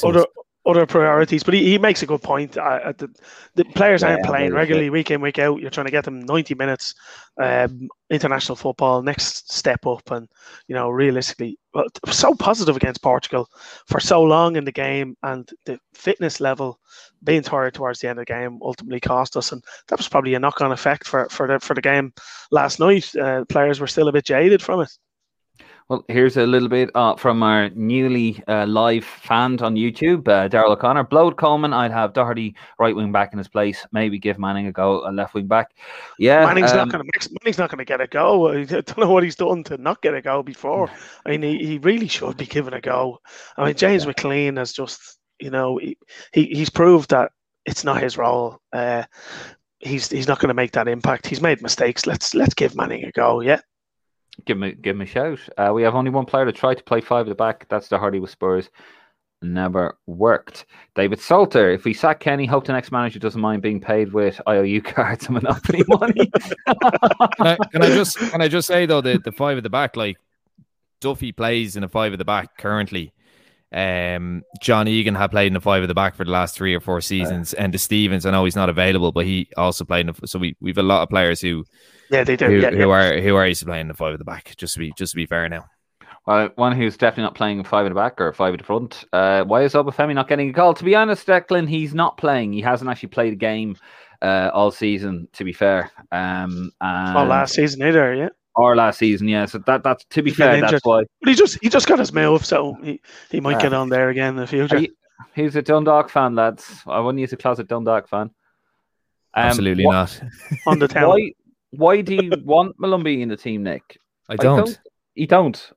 Could that be why do you not? Well, Shane, have a look. I think you want them. I don't know. You want them in the team in the future. I think you made a comment about him maybe getting some game time and getting him back in the team. I wouldn't have had him on the pitch last night just because he hasn't played. And as I said, when he was at Preston, he wasn't playing games. So no, I wouldn't have had Malumbi playing last night at all, or yesterday at all. No, I don't know where. This is for you, Kenny. Now. Just named out very ordinary players. Also, Premier League is at a higher level today than 25 years ago. They're very, very ordinarily better than the players that we have. There's no doubt about it. Half of those players listed would be straight into the team. The point that I was making was that they're playing regular football, which we're bereft of players playing regularly football. Daryl O'Connor, even Pep Guardiola, whatever top-rated manager, we'd still be getting this result. It's years of neglect that caused this. Kenny has inherited it and has positive ideas to progress. Daryl, yeah, we're on the same wavelength. Absolutely, good man, Daryl. Yeah, good on you, Jim Morrissey. I agree. We were terrible against the Dutch in 2001. How we won that match, I'll never figure out. Still trying to figure that one out. Excuse me. Daryl O'Connor again. Kenny is based here and taking this as a full-time role. He knows the use and has a plan. We will get there. Just need to trust the process. No more quick fixes. Yes, Daryl. Let's go for point. I like what this lad is. I like the cut of his jib. Connection. That was the word Nick was looking for. Although I'm going to go one step further here, Cormac. I think he was looking for affinity. That's what Kenny spoke about. He spoke about get that affinity with the fans and the players, which thank you, Cormac. It's not happening at the moment. Spot on though. That is the word I was looking for. Connection. Oh, very nice. You have a connection there. Stephen Ring, as regards not selling on TV, but I remember being on a game against Georgia and O'Neill and there was well under 15,000 added. To be honest with you, Stephen, as well, that's an excellent point. Just have a look at the video against when we beat Brazil in 1987 and the stadium's half full. Probably not even that. So, that does happen as well. Sorry, What's the Aviva? You mean Lansdowne Road? Oh yeah, sorry. I'll bleep that out. Bleep that out, Nick, on the re-edit. Just dub it on the fence here too. About Malumbi, I don't want Malumbi in the team. That's not response. What else do I need to say? That's not on the fence. That's what I want in the team. That's actually not response to that. That's from a while ago. Okay. David Salter, right? Trying that. No, sorry, put that one up. Bear with me 2 seconds. Shane Daly, 100% part needs to be central if he plays. Daryl Connor again. Our team consists mainly of inexperienced lads, 18, 19, 20-year-olds, and on the other end, lads coming to the end of their career. We lack players in the prime 24, 25, etc. This will come in time and with Kenny. I can't disagree with you there at all. Daryl. You could talk till we're blue in the face. Needs backing 100%. This is Martin Lawless. Needs funding 100%. Seen the lad earlier blaming the guy. Get out of the garden, put your own work in, like all the small clubs around the country are doing. Fact is, players aren't there. Kenny has to be backed. We always see. It's definitely the guy's fault. Yeah. I blame Croke Park and everything. What's Mick got to do with it? That was earlier on. It was a joke, Martin. It was just a joke. Just saying with the lads. We had a lot of comments to go through, but never mind. I agree, Mick. Okay. Shane Daly, they should be separate long-term project and making the most of current campaign. How is this difficult? That's from earlier on. What's Kenny meant to do? Change water into wine. We don't have the forwards. Yeah. I was making a point on that. Hit the net. Yeah. Yeah, I was making a point on that where we actually have players who have scored in international football. James Collins, for example, on the bench. You got Scott Hogan, who was at one stage was a big money signing for Aston Villa a few years ago, playing regular and scoring some goals. We have some players scoring and not getting included, and we're giving the youth a chance, probably ahead of their time, I think. But we can't change water into wine, and we don't have the selection that we used to have. To also agree with his point. No, that's fair. Darren Sweeney, international team never going to improve when the manager constantly picks his favourites. I must admit there is some legitimacy there. I'm obviously a Stephen Kenny fan, but I do agree there he does have his favourites. And same with Trop, isn't it? It's just the whole favoritism thing. Yeah, all managers have their favourites, and I must say with that, I do think Harry Arter's inclusion was a slap in the face to Gavin Kilkenny. It was a slap in the face to players like Zach Elbouzedi. I know they're different types of midfielders, but Elbouzedi, okay, Kilkenny I can understand because he probably wants him playing more football in the under-21s. But someone like Elbouzedi, he's not going to get in the under-21s, is he? And he's sort of rejuvenated his career up in Sweden. He's too old for the under-21s, is what I'm saying. So why not include him and reward his good work? What's the root of the problem? Cormac Murray, is senior team doomed as long as the Irish League's struggling? Shall we be looking at English-based lads with Irish grandparents, or is that the very thing over reliance on that has been our downfall? I think it's been a few things. A couple of points on that, David. Yeah. You might actually pull the comment back up just to kind of take each one there. If you just pull up the. You just pull up. I mean, like, in terms of the League of Ireland, I mean, like, we're importing more players now than ever, aren't we? I mean, like, even Liam Scales went to Celtic last week, and he's been called. I remember I was at Bows against UCD with Breen a couple of years ago, and we watched Liam Scales playing for UCD. I know he went to Rovers, but he's playing for UCD, and then Danny Mandrew was playing for Bows, and James Talbot were playing for Bows, and we actually specifically spoke about those three lads, and Neil Ferrugia was another. And last night, I mean, James Talbot was on the bench. This is only maybe 2 years ago. So on the bench, James Talbot, Liam Scales as well. Danny Mandrew was in the last squad, and I know Ferrugia has had his injury issues. So I mean, the League of Ireland, that is one argument. I think we are bringing through better players who are coming through the League of Ireland. And in terms of the granny rule players, I actually don't think there's that many available. I actually don't think that many of them actually want to play for us. And well, as I said, like, it's not a thing where we could get the likes of Nathan Redmond, or we could get the likes of Mark Noble or Premier League players. Like, when we are going down the granny rule route, we're coming out with Sam Smoddix. Who else? We're looking at Jack Taylor. We've Josh Cullen. We've got Connor Coventry, I think, is one as well. We've got players, but we used to get a lot more of them. And we used to get a lot more players really dedicated to the cause and switching at an earlier age. We've tried it. We've obviously dipped our toe in the water with the two English internationals now that we won't name. So we're not having as much luck as we used to there. And maybe that's we had better affinity for it with Jack Charlton being able to go and talk to them, and even Mick going to talk to them and advise them, look, come on board here. It's going to be great, and they're not seeing it. And I think you'd see us maybe getting a little bit of success, and then you get these players jumping on the bandwagon as well. I think there's a bit of a balancing act, really, isn't there? With someone like Stephen Kenny, he's not a household name. He's not a household name, obviously, in England or Britain, where in 1986, when Jack wrote to all the clubs and he went to all the clubs, he was a household name, World Cup winner. Basically, held at the same level as a war veteran, back in the day where, you were just treated with respect. World Cup winner for England. And his name just opened up so many doors, and it got so many people on board. Mick McCarthy obviously had a little bit of respect as well. And, big name in the game, I suppose, in certain ways, not as big as Jack.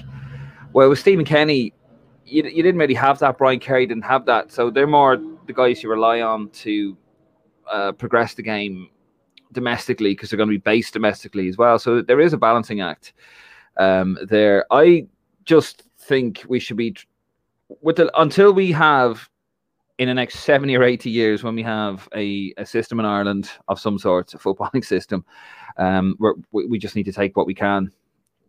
It shouldn't be that way. It really shouldn't be that way, and we're actually now starting to suffer as a consequence of that. But it's I think we should just get in who we really can at the moment. Let's move on. Darrell O'Connor, 100% lad. We can have a pint and preach our pro Stephen Kenny propaganda. Well, that'd be that'd be a very small group, judging from what we're seeing here. Kevin Goffey, what's the big deal about changing managers? Not like club management, where you could get rid of 10 and bring in 10 players. The next manager will be dealing with the exact same players. Yeah. He just might have better ideas.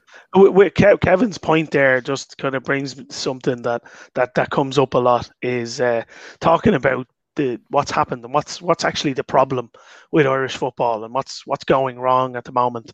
And then we go through and we speak about the FAI has been, awfully run for decades. And the answer then is, let's sack the manager. It's more than just Stephen Kenny. A bit more than that, yeah. Yeah, no, I totally agree with that. This is an absolute. It's been absolutely dreadful. So we'll just finish up here. So you don't think the manager is very important? That's not in response to what we just said. That was about 3 minutes ago. He is important, obviously. I think his message is sound, isn't it? The plan is sound. It's a sound plan, what he's trying to do and bring the young lads through. Shane Daly again. Lads, end of the day, generations are changing. First gen be second gen. Irish immigration in the 60s, what drove the imports. That's dwindling anyway. We need to produce our own. Yep, couldn't agree with you more. That's you left out then, Dunny. Oh. You wouldn't get a call up now. No? You're gone. You're over there. I'm gone, yeah. 10 years. 10 years, yeah. The £8 billion boy. Darrell O'Connor again. Jamie McGrath, me really impressed. Very good at club, and would like to see him progress. Why he didn't start yesterday or even feature, I have no idea. And Cormac Murray to finish up. Does Kenny deserve a lot of credit for giving younger guys a chance, traveling to loads of games, spreading the net wide? I think he does.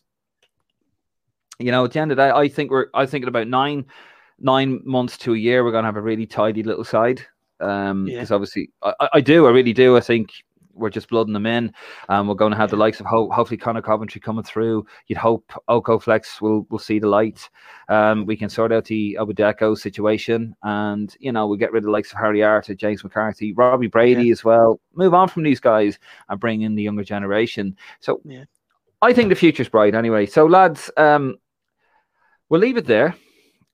One more. Niamh McGrath starting every game. Also, shout out Mary Reid, please. Big fan. Hello, Mary.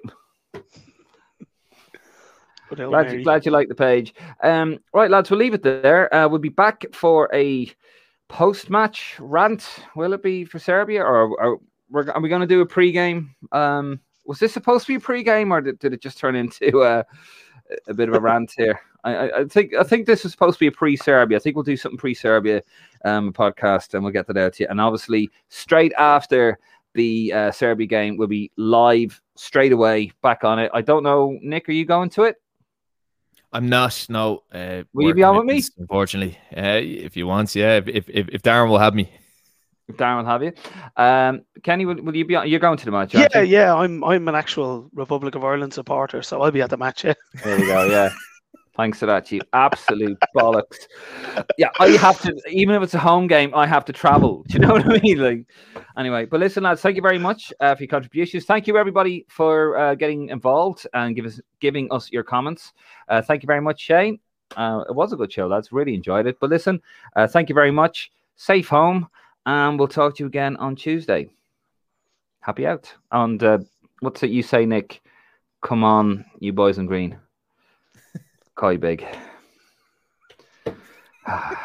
David, for the third consecutive week, we've nothing to discuss. It's that's a great intro, Nick. Yeah, it's true though, isn't it? What else you want me to say? I suppose we are truthful to our listeners. I mean, it kind of reminds me of a Domino's order that I have just gone through. You know, at the end, you got the little bits of crumbs and the garlic sauce is sort of like mostly gone. And yeah, it's a bit of a poorly fed dog's dinner this week, isn't it? It's been very low key, very low key. I mean, I'm looking through the stats. Watched a couple of games. Actually, went through the effort of watching a couple of games. Just watched Derby and West Brom there. Oh, that was fucking goal of the season. I think, like, I mean, we'll do a little review of a couple of players that stood out, namely in the SPL. But I think it's worth chatting about that game because you watched a bit of that as well, David. And there was about 5 or 6 Irish lads in that game. But I mean, as you know, a lot of games called off over the weekend due to COVID and what should have been a festival of football, a feast of football, really. The big one, really, well, not even the big one, but the one that a lot of people are kind of looking at is the Celtic game against St. Johnstone, the mighty St. Johnstone. So Liam Scales and James McCarthy both featuring in that, both playing very well. Yeah.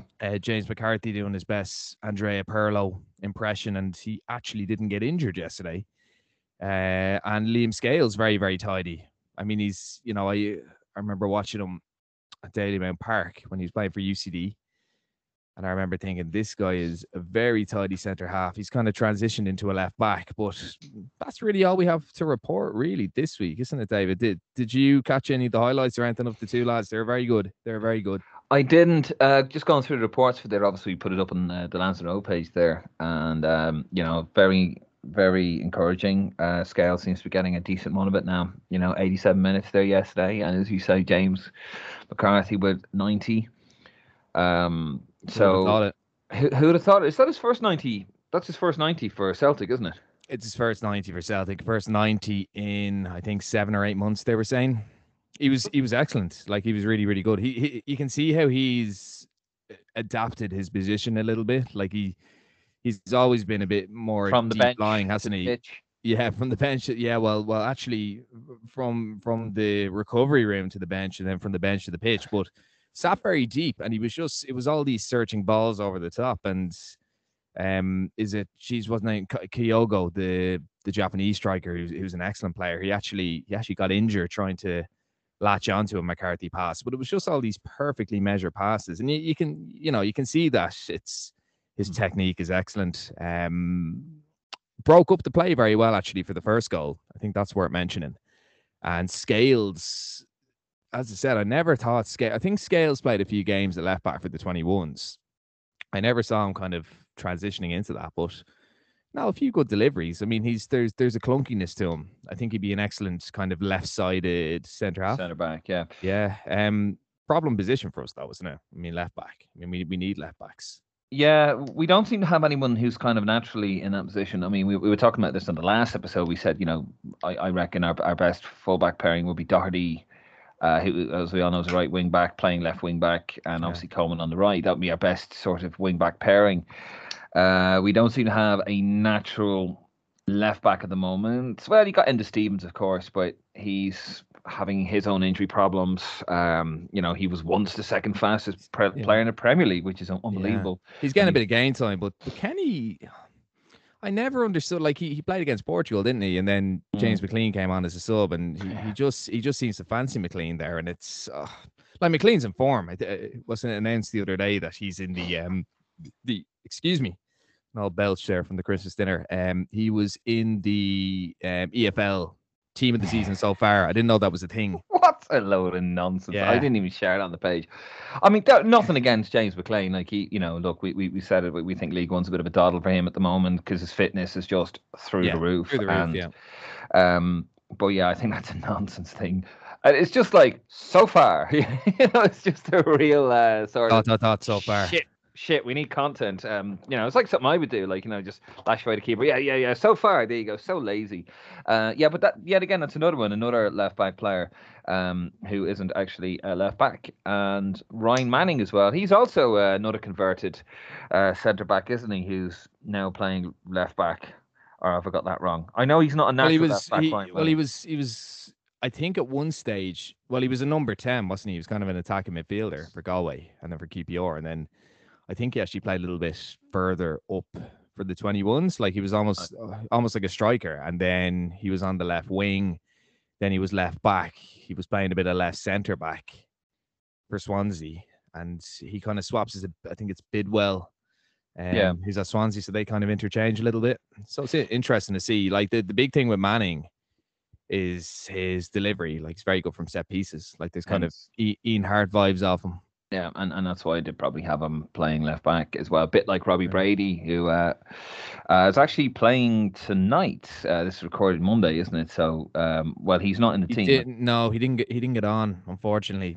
Didn't get on, sadly. Mark Travers playing. I mean, they won 1-0 Bournemouth against QPR. Yeah, Jimmy Dunn as well. Jimmy Dunn's an excellent player. He's been doing very, very well. Yeah.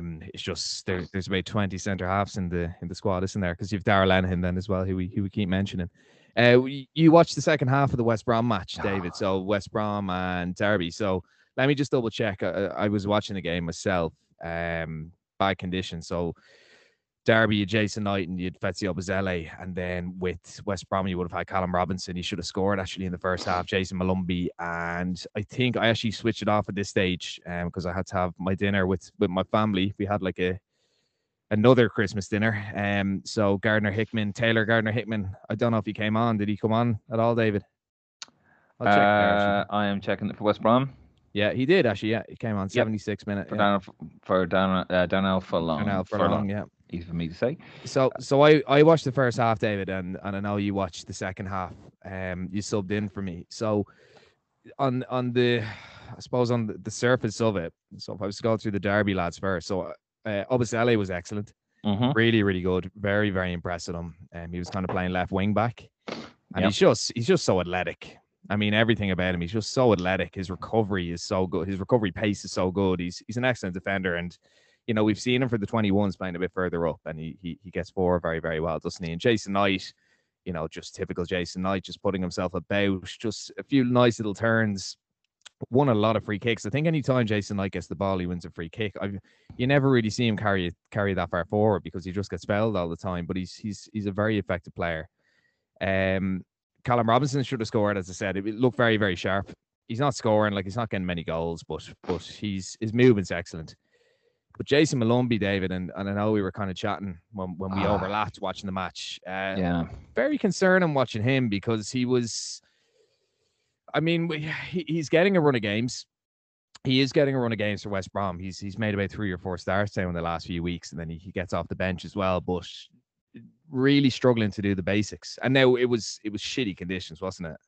Really bad conditions today. But I'd be concerned about him. I mean, looking at him and looking at Knight, and Knight's a couple of years younger, and he's already got, Jesus, how many first team appearances? He must have about 50 first team appearances, and Malumbi only has a handful. And I don't mean to sound harsh, but I'm starting to see why. Well, he doesn't really seem to do anything in the game, really. Ironically, I was sort of giving out about Jeff Hendrick not making a mark, and I think Malumbi came on against England a while back, and I was saying, here's this guy, like, he's all action, isn't he? Malumbi all action, and he's kind of more into a bit of a Jeff Hendrick. I mean, if you look through his scores on SofaScore just here, because I haven't had the luxury of being able to watch a lot of these guys, just don't have the time. Real life, I'm afraid, folks. He got a 7.3 today, he didn't get Malumbi. No, he got surely. Yeah, no, he did. Yeah, he got 7.3 today. What did he do? I mean, like I didn't watch the last 20 minutes or so. So unless he did something in those 20 minutes, because all that I saw of him, now he gets about, but his positioning was poor. He didn't really show for the ball. Now, as I said, the conditions were horrendous, and it was very slippy. There's not much control on the ball.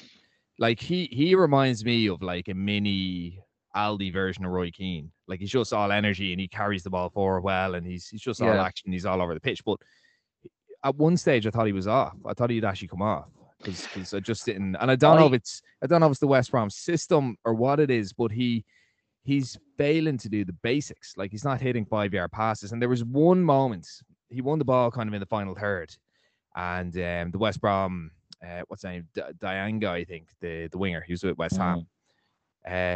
He kind of makes this lovely overlapping run, and Malumbi intercepts, and then all he needs to do is hit a 5-yard pass, and he misses it. He actually hits it right into the defender, and I'm there thinking, Jesus, like I mean, he's 22 now. Like we can't keep making excuses for this guy. You look at Knight, and I'd always say with Knight that I think I said it a couple of months ago, David, didn't I? That he's all running and there's not much more, but you can still see that he's developing and he's constantly improving, and he's constantly adding, extra dynamics to his game. Like, I mean, anytime he got the ball today, he was fouled, and he just managed to turn away from players. But yeah, he's head and shoulders above Malumbi. Head and shoulders. Yeah, it's just a shame, really, because Malumbi was somebody who I was kind of tipping to be a future Ireland captain, and I'm looking here, and I mean his average. So people go, "Whoa, what's the SOFA?" So SOFA score is basically, it goes through every single pass, every single touch, games for everything, and it judges them on stats. It's just pure stats. Now I know some people will be listening to this going, "Oh, Jesus, stats," but to be fair, when you're a midfielder, pass, your touch, your movement. Your tackling, it's all relevant, and this is relevant here. And with Jason Malumbi, he has an average scoring of 6.69. I would say that's from what I saw today. I would say that was quite accurate. Now he managed to get a 7.3 today, but he got 6. I can't believe that. I don't know. Like you look at Glenn Whelan in years gone by, and it's this whole idea that he restricts space and sometimes the positioning of a defensive midfield. Now Lumby was kind of playing box to box, wasn't he? But sometimes the positioning of a defensive midfielder, a lot of stuff you don't see. Like they do cut the channels, don't they? But I didn't even see that from him. It was a scrappy game all around, but he was. I saw nothing. I saw nothing today. I didn't even see him in the second half. I was watching it, and I thought I was like, I had to keep checking the app, like, has it come off? Have I missed something? Something come on and I've missed it. I didn't see anything. But it was a poor game. It was actually painful to watch. Even poor Callum Robinson, the two lads up front with him. Yeah. Obviously, he was sharp. I thought he was sharp. Now he should have buried that chance. Yeah, I didn't see the chance now, but I'm just from what I saw up front, right, the keeper. Yeah. Yeah, there were very difficult conditions to play in. Like it was pissing wet, and like the two lads up front, like they were just so lethargic and so I was screaming at the screen, like just pass it, and they were just really really poor. Like so, he didn't have much service up there, to be fair. So he's doing what he's just one of those players, isn't he? Poor Callum. Like he seems to find himself in teams where he doesn't get great service. And he just feeds off scraps, doesn't he? That's why he's banging goals in for Ireland. Like he's just the funny thing with him. Like I mean, he's playing as centre forward, isn't he, for West Brom, and he's kind of been like he was a left winger for Preston, wasn't he? And then he was kind of like a centre, kind of a support striker. Him and McGoldrick kind of played together at Sheffield United, didn't they? And he was almost playing a little bit behind McGoldrick. And sometimes they alternated or whatever, but really a centre forward now. And, but he does interchange. That's the thing with West Brom, like, isn't it? Grant and Dianga, I never know how to say his name, but they all kind of interchange. But it's just, he's so prolific for us. Yeah. And they even said that in the commentary. They said he just can't score the way he does for his country. Now, it wasn't long ago that he wasn't scoring for us, but I always thought his best position was off the left cutting in, but his movement, to be fair to him, was excellent. And you kind of feel like the positions he gets himself in, like that's going to result in goals eventually. I think, like, for us, with Ireland, I did say, like, he feeds off scraps. To be fair, on the make, he was feeding off scraps and the early parts of the... He's playing on the right wing, wasn't he? He's playing literally on the touchline, yeah. Yeah, the early part of Kenny here, he's feeding off scraps. He's banging goals in a plenty because, we've started to play some decent football on the Kenny, and, you can kind of see what he does. But, this is a lad that's been playing in the Premier League for West Brom and has literally played off scraps, and because that's the way they are. They have to make themselves difficult to beat. Doing well in the Championship at the moment. Probably go up again, but Although they blew it today, they really should have won this game. Yeah, they're gonna find it hard. They're gonna find it very hard because even you look at Blackburn, and they're gathering a bit of momentum, and Coventry have been very good. So, I mean, Fulham and Bournemouth, you'd have to back there, and I mean, it's good to see there's Irish lads there. I saw about 10 minutes of the Bournemouth game, but I mean, Gavin Kilkenny didn't get on, and Robbie Brady didn't get on. But we're very heavily involved here. I mean, Bournemouth are top at the moment. Fulham second, got Cyrus Christie, bless him. You got Blackburn Rovers. Obviously, Darrell Lenihan doing really well there. West Brom, we've just spoken about. Middlesbrough, we don't have anyone at. Well, we got Graham Kavanagh's lad Callum. If he makes a breakthrough. But like, it's so important that now what we should, we should do an episode on, David. What we should do, the amount of Irish lads who get promoted and then they get released, because there's been so many. Like, it's fascinating. I mean, we have to do that, don't we? But yeah. I do worry for just go back to Jason Maloney. I do worry for him. His stats aren't great. Anytime I've watched him, his age, David, like he's 22 now, and he was interrupted. A lot of excuses. He was interrupted. Yeah. And, he did, I think he had COVID as well. He was interrupted in his development. Literally, look, we've spoken about this before. He is Brighton's player. Roberts loves him, but doesn't love him. Unfortunately, because Brighton are struggling, or, they're fighting all the time. You can't take a chance on the lad. So he doesn't get him. They blocked him going to Millwall, didn't they? Because he was excellent for Millwall. That's where Millwall wanted to sign him permanently. They want him permanently, yeah. Yeah, they love him, but not enough, kind of thing. And because he's too young, and it's Premier League and it's all about money, so they don't want to risk that. And I get that. Don't get me wrong. Then he went to Preston North End, and Alex Ray. Am I saying that right? Was it Alex Ray? That's the player, isn't it? No, it was Alex Neil, wasn't it? Alex Neil. Yeah. Confused. And he didn't really play him. And I spoke to Alan Brown about him actually on a press conference, on a virtual press conference, and he said, he felt that he wasn't treated quite well by the manager. Ironically, but at the same time, but was he doing enough as well? Because I remember watching him. I think it was Preston Blackburn. I'm pretty sure it was Preston Blackburn, and he did play, and he was awful. Yeah, and but do you think that, like, Alan Brown, like, that was an FAI press conference? He has to back up a fellow Irishman, doesn't he? Yes, and also was actually the announce of Alex Neil being fired had literally just come out. Like, we were waiting for the Zoom call to come on, when it's loading up, and it was announced. Yeah, but there was some truth to that, though, Nick, because if I remember at the time, he wasn't getting a lot of game time, and that at that age, I think he was 21 at the time, he wasn't getting any time. Yeah, and you can't just, like, it reminds me of the time when Robbie Keane was dropped by Harry Redknapp, and then I think Harry Redknapp, just put Robbie Keane on. He hadn't played him for ages, and he put him on as a lone striker at Old Trafford. Yeah, and you're like, you're not playing the guy. He's not playing. He's not playing regular. He's rusty as hell. He's not match fit because you're not playing him, and then you just stick him on his own. I think it was a little bit like that. Maybe that's an extreme case, but it was just a case of, we're not playing him, and then you're expecting him to pull off miracles and play 90 minutes, and the lad is rusty because he hadn't played all season. Sure, there was weekends where he was called into the match day squad, so he wasn't playing for the under 23s or the under 23 threes in the Prem 2 for Brighton. No. And all of a sudden, then he's whisked away the matchday squad, not getting in the matchday squad, and then just rotting on the bench. So that had a detrimental effect. Young players need to play; they just had to play and play and play and play and play, and he wasn't getting that, and that did affect him. Now I don't know what's happened since then, and obviously, he's gone to West Brom. And you must remember, he went to West Brom very late. He didn't go. I don't think it was in August. It was very end of August, wasn't it? Yeah, and he hadn't played. And no, he didn't when he did play for Ireland. Kenny does like him, although he hasn't got into the last couple of squads, or it's been hit and miss with the last couple of squads. Well, he was suspended, wasn't he? Or he was suspended. Yeah, or was he injured? Yeah. But I mean, like, if you look at the pecking order now, David, so you've Knight, and then you have, like, Conor Hourihane is playing again. I know people have their views on Conor Hourihane, but he's playing quite well, and Sheffield United are on a bit of a roll now.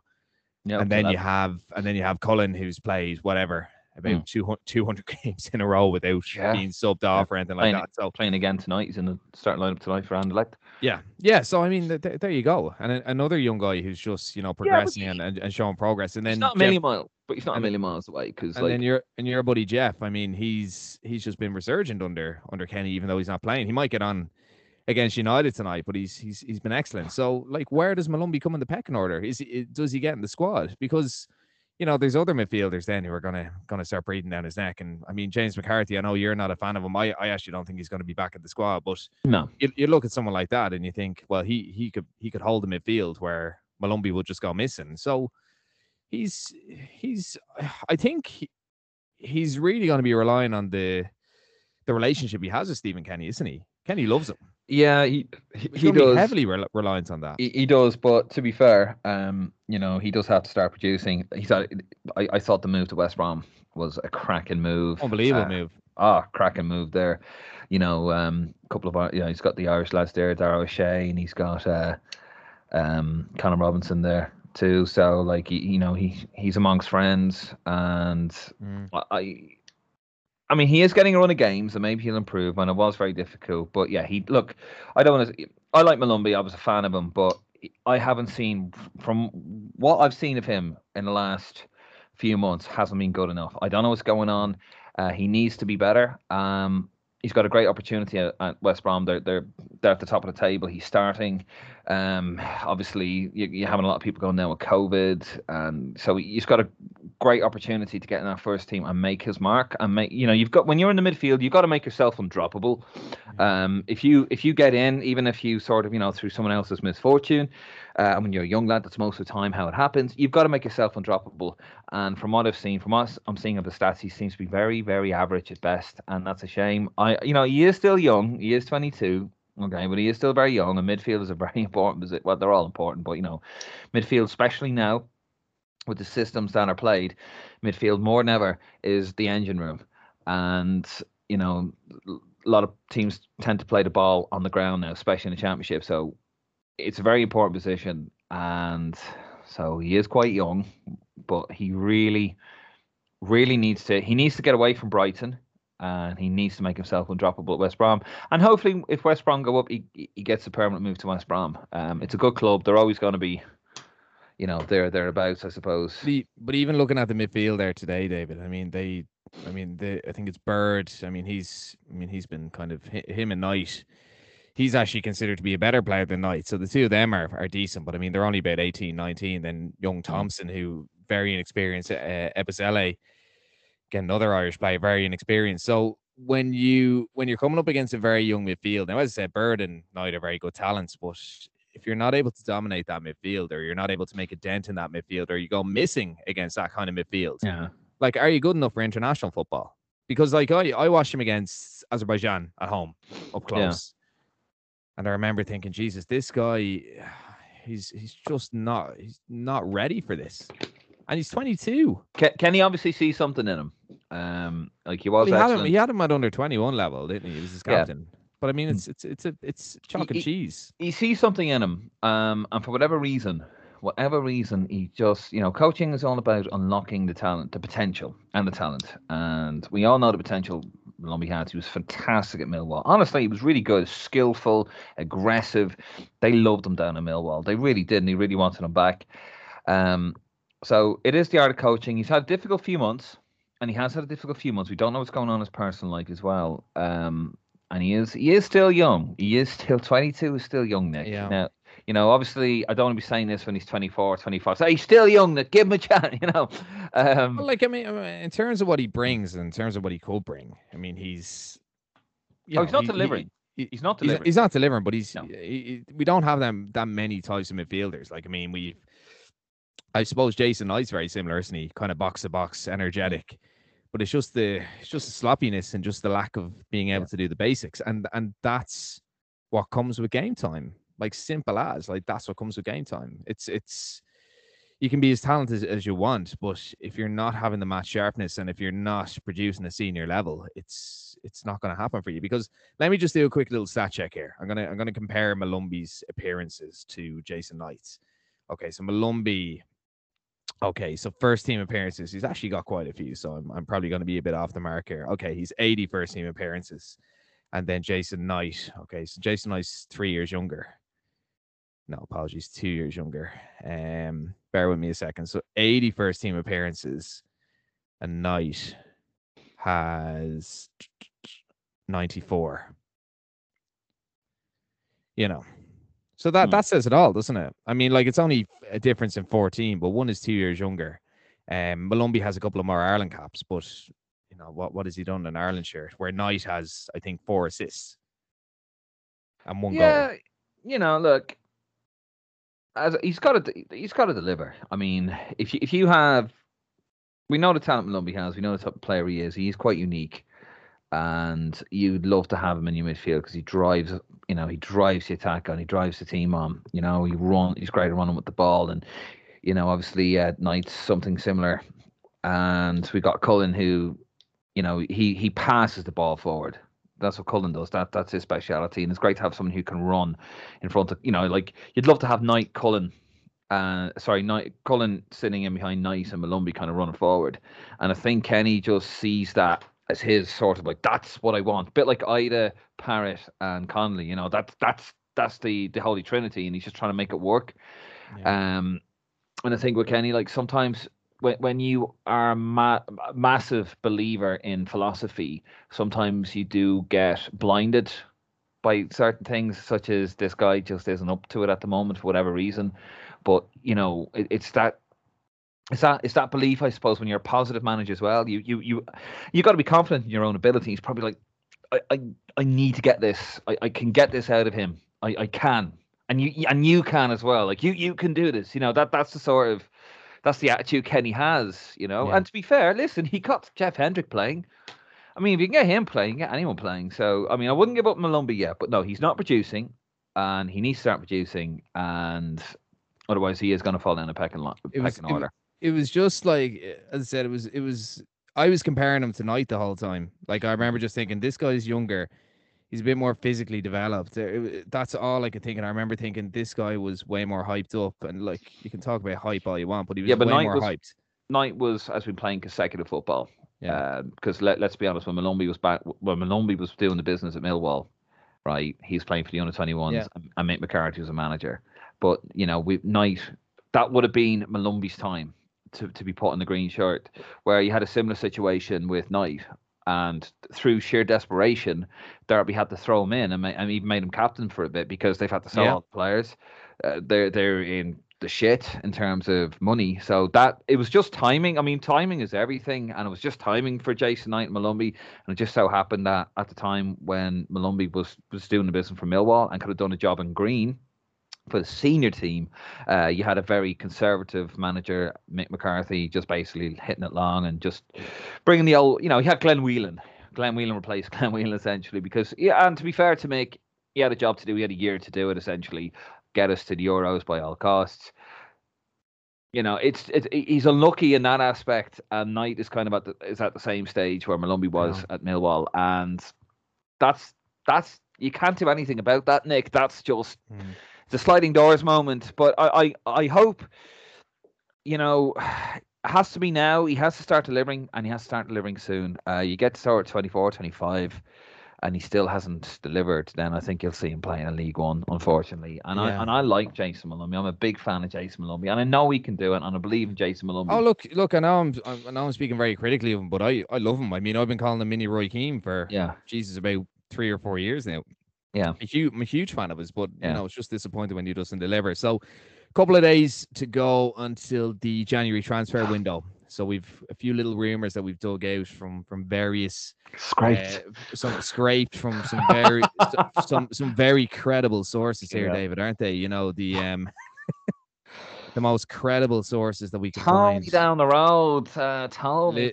Quite literally Tony down the road, and you know, this person's auntie's cousin kind of thing. But we've come up with a few anyway, and we have posted some of these in the last few weeks. So the first one is, and I know we've spoken about him at length already. So Jason Knight, on recent weeks, he's been linked with Leeds United, Brighton, Newcastle, West Ham, and Manchester City. I always feel like, as I've mentioned already, David, very good player, and certainly not the finished article, and he is constantly improving. But I kind of look at him and I think there's still a lot lacking in his game that I feel a Premier League team would take a punt on, because Alan Brown is a prime example. Like very dominant. Poor fella. I know he's never safe for me, but very dominant in the championship. But there was always a reason he never got a Premier League move, and will never get a Premier League move. And the one thing I'd say, the Leeds link is interesting because Bielsa's obsessed with fitness, isn't he? He's obsessed with running. He's obsessed with stamina. And if you look at Knight, and if you look at his performance today in shitty conditions, and he was just able to keep running, and he was just able to get the better hand of the midfield, which wasn't difficult against Jason Maloney.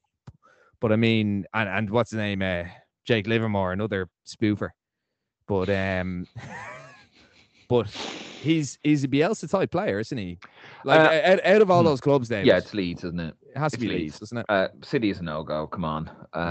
Like the one thing I would say about City have this habit, don't they, of just signing these random players, and they signed 3 or 4 Aussie lads who were like in their mid-20s, and then they just loaned them out straight away. So it's like an ownership thing, isn't it?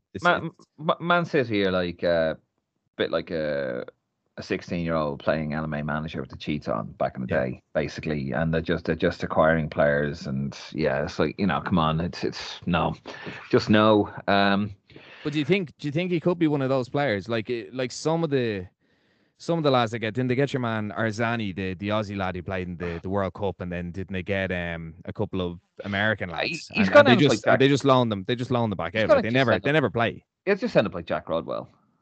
Was it him? Wasn't that went to? But Rodwell was fairly established. But some of the lads they signed, they're in the same position as Knight. They're young and they're playing at a lower level, or they're playing abroad, and they've been brought into City just to kind of bulk out the squad, and then they end up at your New York cities, your Melbourne cities, or wherever. We don't want that. Listen, he's quite Patrick Roberts is another one, the Fulham lad. He's quite comfortable at championship level. He's playing in a poor team who are struggling, and he's still doing the business, and he's dragging them out. That actually reminds me of Roy Keane, albeit a level down. It reminds me when Roy Keane was playing for Nottingham Forest, and just across the road. Yeah, the year they got relegated from the first season of the Premier League, and he was doing everything in his power to keep them up. It's a bit like that. I mean, they're going down not through any fault of Wayne Rooney, and not through any fault of Jason Knight, just poor decisions made by previous owners and the current owner, and that's unfortunate. So it kind of reminds me of that. I think Leeds would be good. I think he could charm, so to speak, his way into Bielsa's plans. He likes young players. He, as you say, he likes the running game. He likes good energy. I think you could get him in there, give him a little bit of a on the bench kind of deal, and then sort of slowly get him in, and then introduce him into, and then make yourself undroppable. Get that? You come on leaps and bounds there. What about West Ham? Because West Ham do have a history of signing championship players. Like they got Jarrah Bowen last season. He's been excellent, and they got Ben Rama from Brentford. So like they do have a history of signing championship players. No. Not West Ham. Sorry. They somehow he'll end up playing for England, Jason. That's what I'm going to say. End up in England somehow. You see him coming back with a tattoo in his head or whatever. Yeah. No. Listen. They let Josh Cullen go. David Moyes let Josh Cullen go, and they were so angry about that, and the players are angry about that. Yeah. They treated Josh Cullen like shite. And now he's doing the business for Anderlecht, and he'll probably get a move from Anderlecht soon enough. Like he's probably end up back at West Ham. He could do. They don't have a great reputation. Who's the other lad? The other Coventry, Connor Coventry. That's the one. They've been teasing him like, oh, will he, won't he? Like, my sister's fella, big West Ham fan, and he's in with all the people are attached, like, all the podcasts, get all the rumors, and you get all the gossip, and there was will he, won't he play Connor Coventry, and he was just on the cusp of playing for, and then it's just taken away. Now, obviously, if they sign somebody and they buy them, there's a better chance that they'll play them, because obviously you're buying them as opposed to somebody coming through your academy.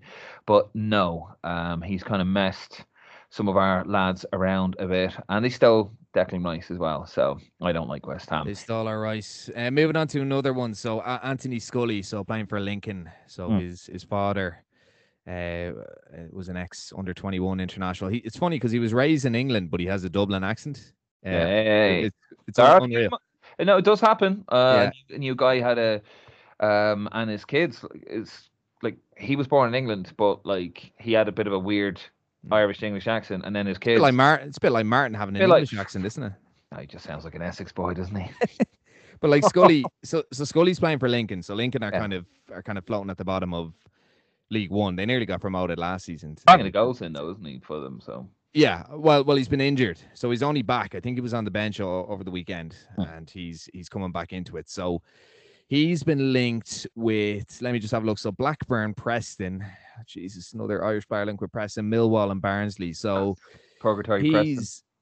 Yeah, well, you'd hope not, but like I've watched a little bit of Scully, and I was for something separate. I was doing a little bit of research for a guy called Brennan Johnson who plays for Nottingham Forest, Welsh player, but for something completely separate.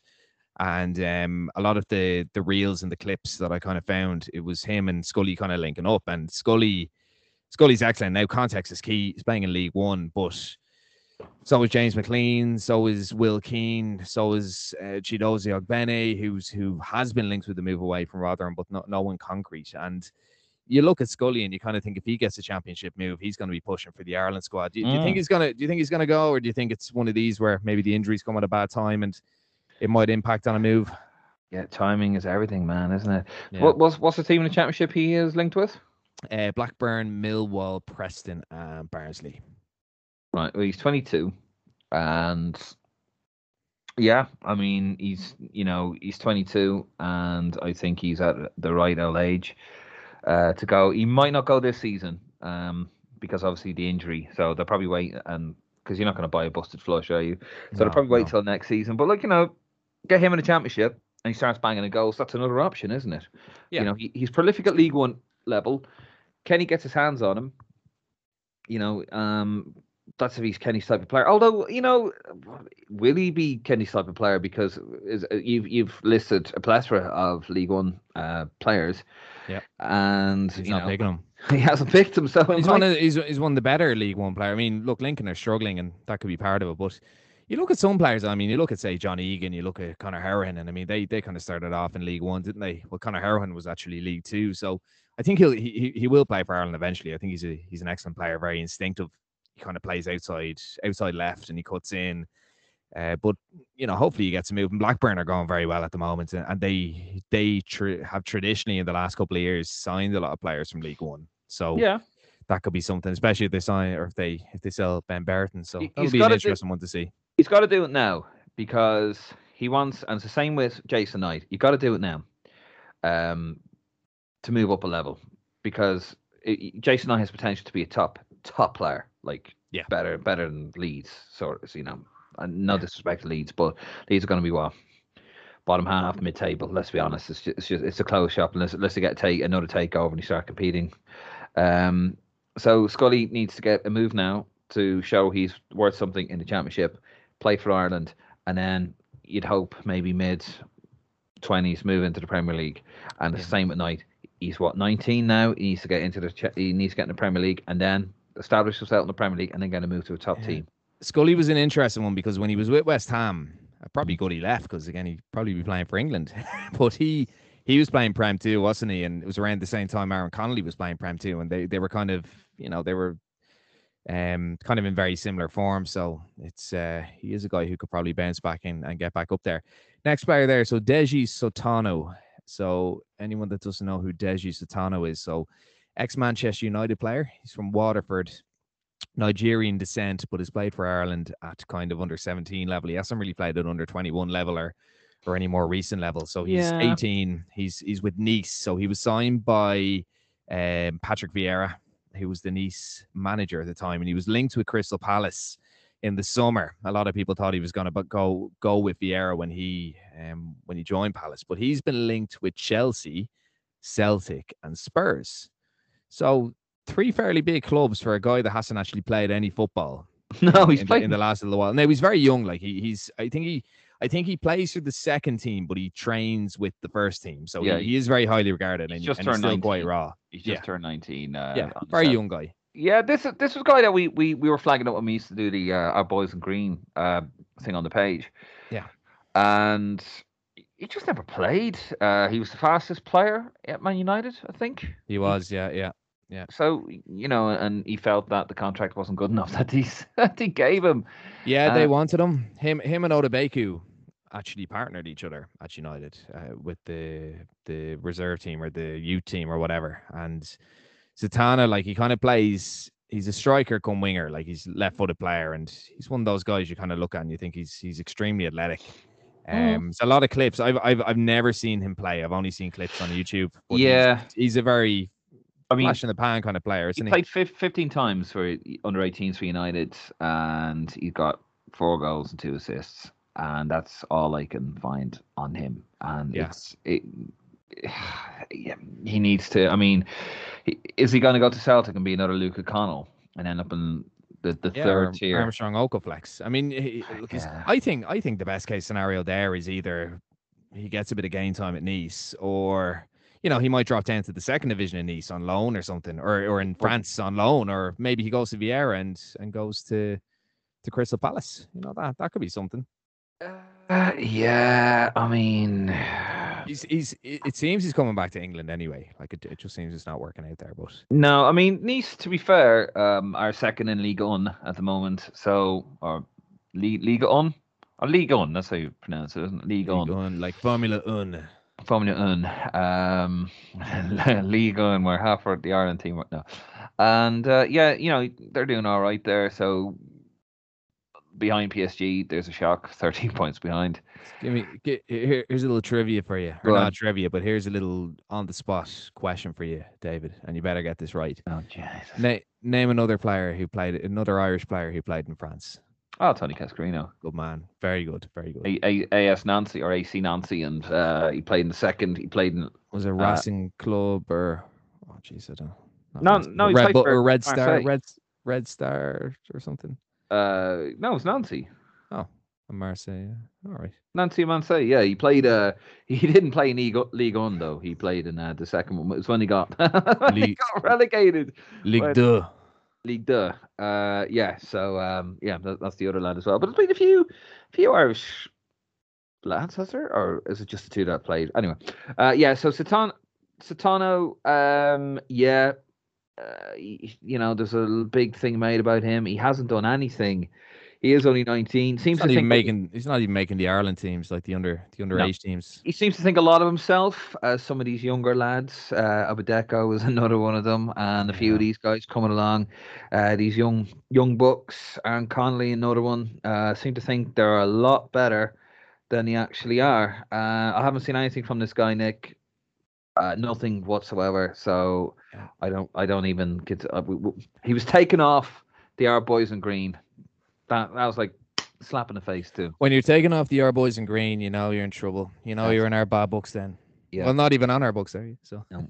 So moving on to the next player there, Jamie McGrath. So linked with Celtic and Watford during the summer, but more recently linked with Aberdeen. Jesus. I watched him. I watched him against Rangers yesterday.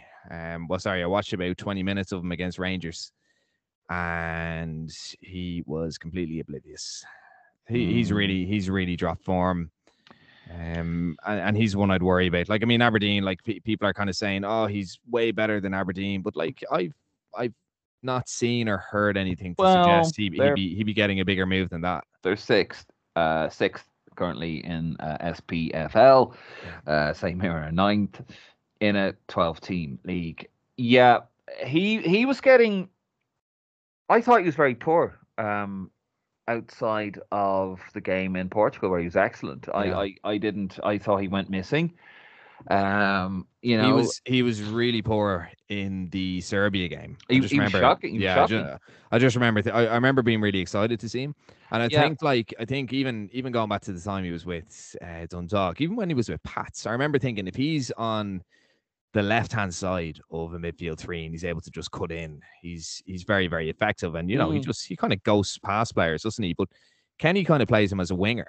He kind of plays him as a winger, and he's not a winger. I think he gets a free pass. He's going to be one of these players that'll get a free pass for a bit because he played so well against Portugal. And we have a habit of doing this in Ireland. And I'm guilty of it as well. But, it's green tinted glasses, isn't it? Because when we posted about this, when we said when we put the link up with Aberdeen, everyone's saying, well, he's he's much better than Aberdeen. And then there's another, I'm in the Air Guide WhatsApp group, and they're all kind of saying, oh, he's much better than Aberdeen and he's worth more than this. I remember saying to the lads, I said, look, I said, we're looking at him with green tinted glasses. Like, he scored a lot of penalties last season. Like, he scored a couple of screamers, didn't he? But he does go missing in games, and a little bit like, as I mentioned, Alan Brown, and a little bit like maybe not the same as Jason Knight, because he there is evidence that he's just constantly developing and constantly improving. But you have to, if you're playing in the midfield and if you want to step up in the midfield, you have to be dominating for your club and you have to be standing out for your club. And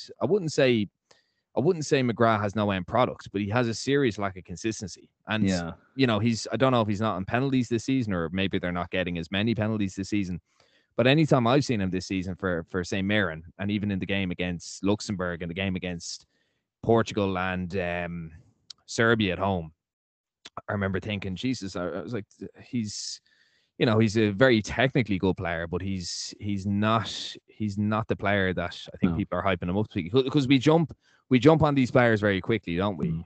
We do jump on these players very quickly, and we look at it from a biased point of view, and we kind of think, oh, because he's Irish, he's going to be in the minds of every SPL manager. He's going to be in the minds of Celtics manager or Wofford's manager or whatever. But the reality is, there's so many other lads who are so much better. They're probably going to be looking at them over Jamie McGrath, who's completely out of form. Yeah, it's a bit of a Paul McShane, actually, if I'm honest, where Paul McShane did really well, like in his first start against Czech Republic. He was thrown into deep, and oh Christ, like we've uncovered a little gem here. We have, and then I was like, no, he's really good, and then I think it was Amy Dunphy called him out and went, he's actually not. I went, oh, that's harsh, Amo. He's good, and it was in the start column, and then he plays for Manchester United now, David. Yeah, he does.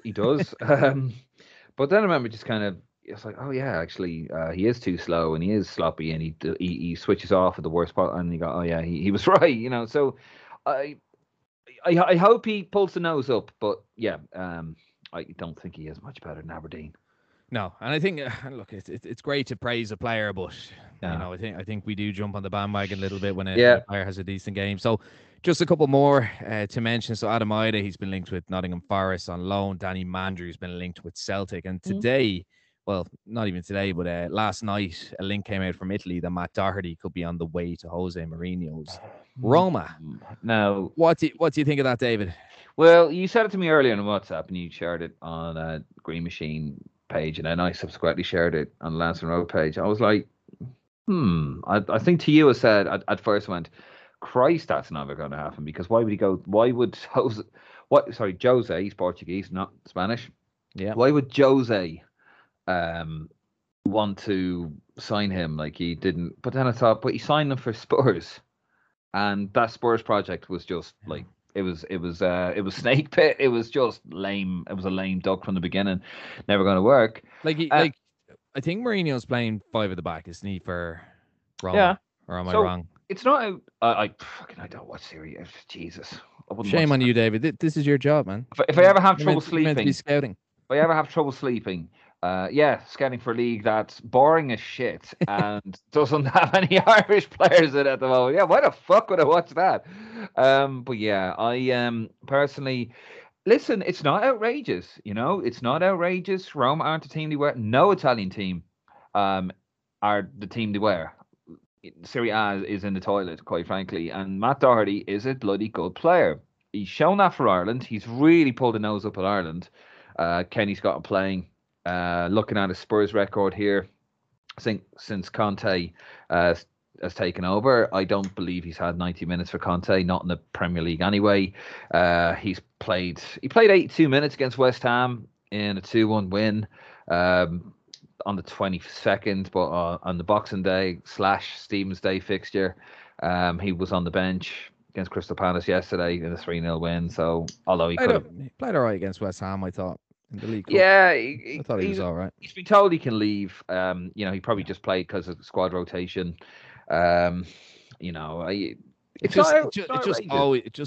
know we've spoken about this loads, but it just always seemed to be the way it was going to pan out. Because, like, I said this so many times, but I really feel he was like a success of the Wolves product, because they play such a niche system. Well, not now, but under Nuno, They played such a niche system, and they had, they'd Neves and they had Moutinho, and they were just pulling the strings for Wolves, and they were able to just pick out Doherty if he was overlapping, and he was just a success. And then Doherty had, Adama Traore in front of him, and he'd Diogo Jota in front of him at one stage. So I think when he went to Spurs, I think when Nuno got appointed, I remember thinking, maybe this could be a saving grace, and he might play a similar style. But that selection, that collection rather.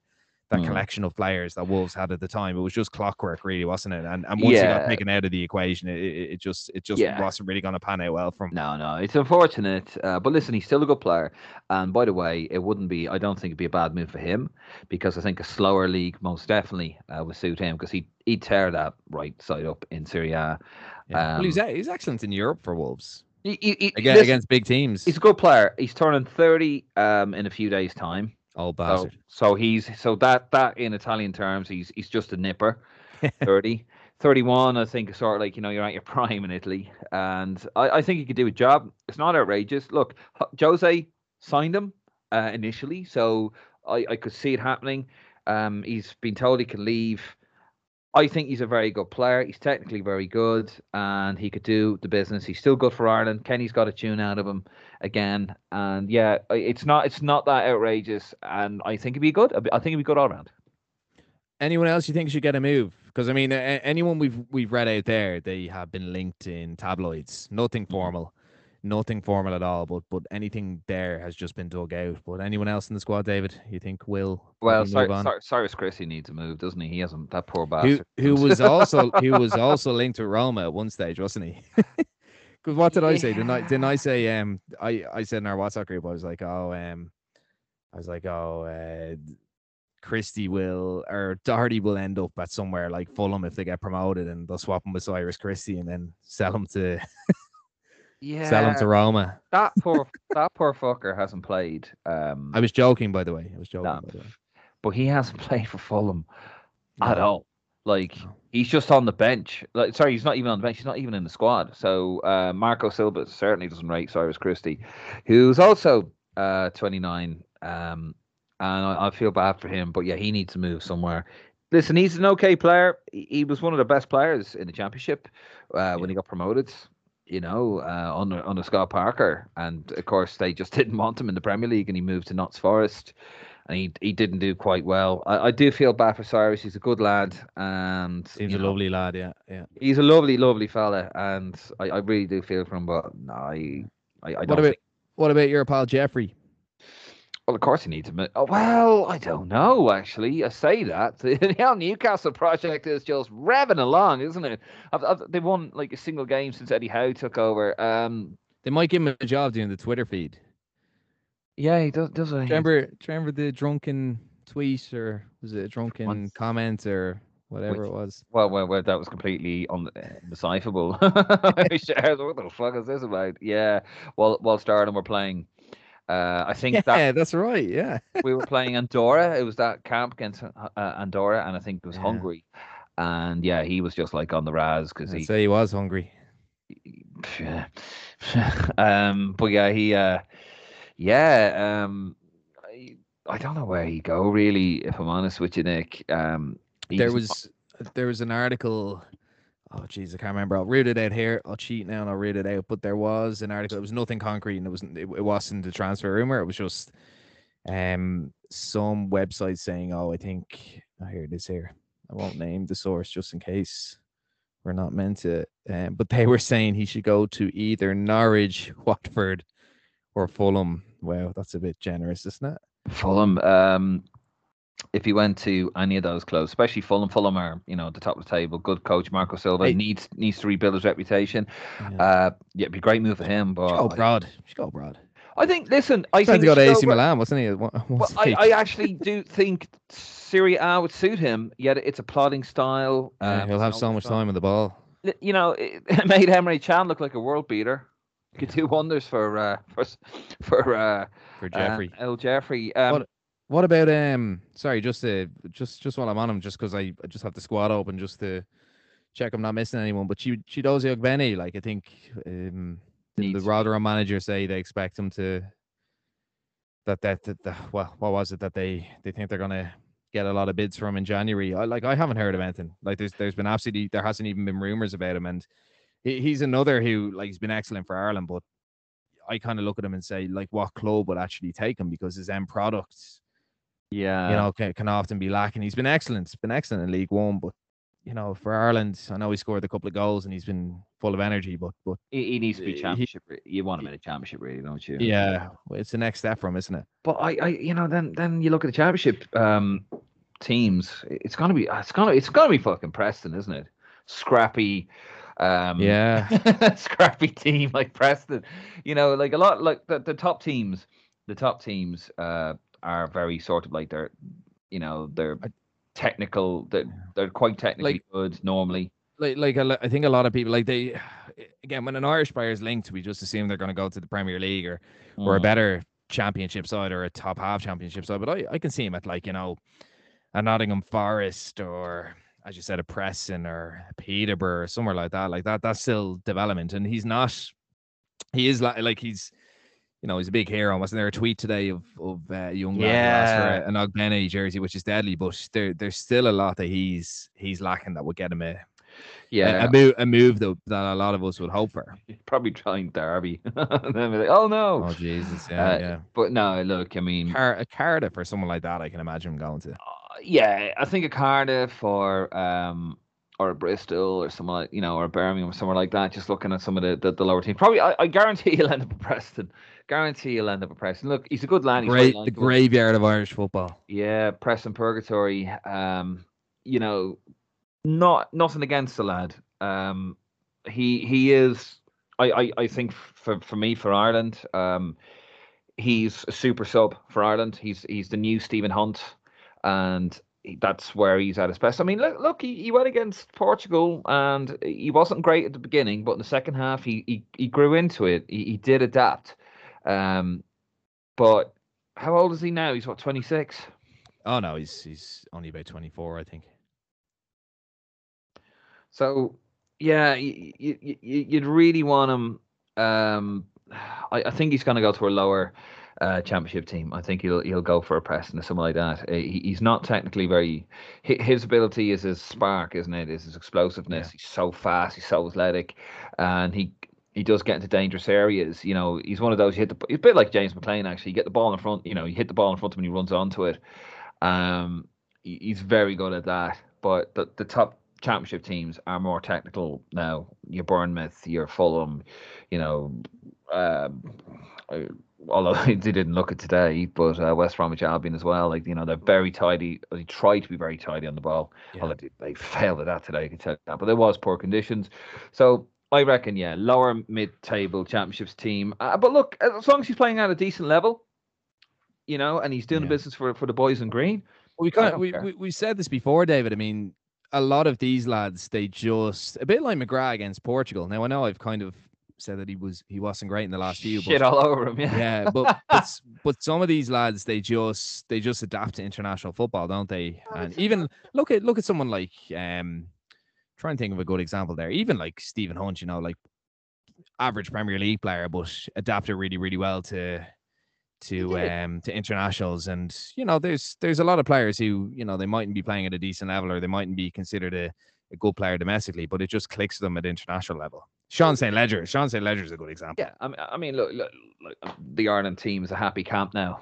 Thank God. Yeah. They're playing with smiles on their faces, and they genuinely when he look like a happy bunch. Benny is he seems like a very lovely man, like lovely guy. He strikes me as a sign of very positive, a lot of positive energy in that side, and he kind of strikes me as somebody that would come in and just like light up a room like with a smile. Just a professional. Very professional, lovely attitude, and I've always said it in international football, Nick, as long as your confidence is good, your attitude is right, players don't get a lot of time with the manager, they don't. It's sort of like, right, here we go, bam, this is what we're doing. You get very short notice, and there's that element of surprise in international football, and that's why it can be so open sometimes, because players don't get a lot of time to gel. So spirit is very important. And you want a happy locker room. He's a guy that's gonna help create and maintain a happy vibe. So you're going to want him in the team as long as he's playing at a decent level and decent form. But look, Kenny's a very good coach as well. As I said, you managed to get a tune out of Stephen Kenny. I love that expression. Out of Jeff Hendrick. Sorry, out of Jeff Hendrick. No, I love that got a tune out of.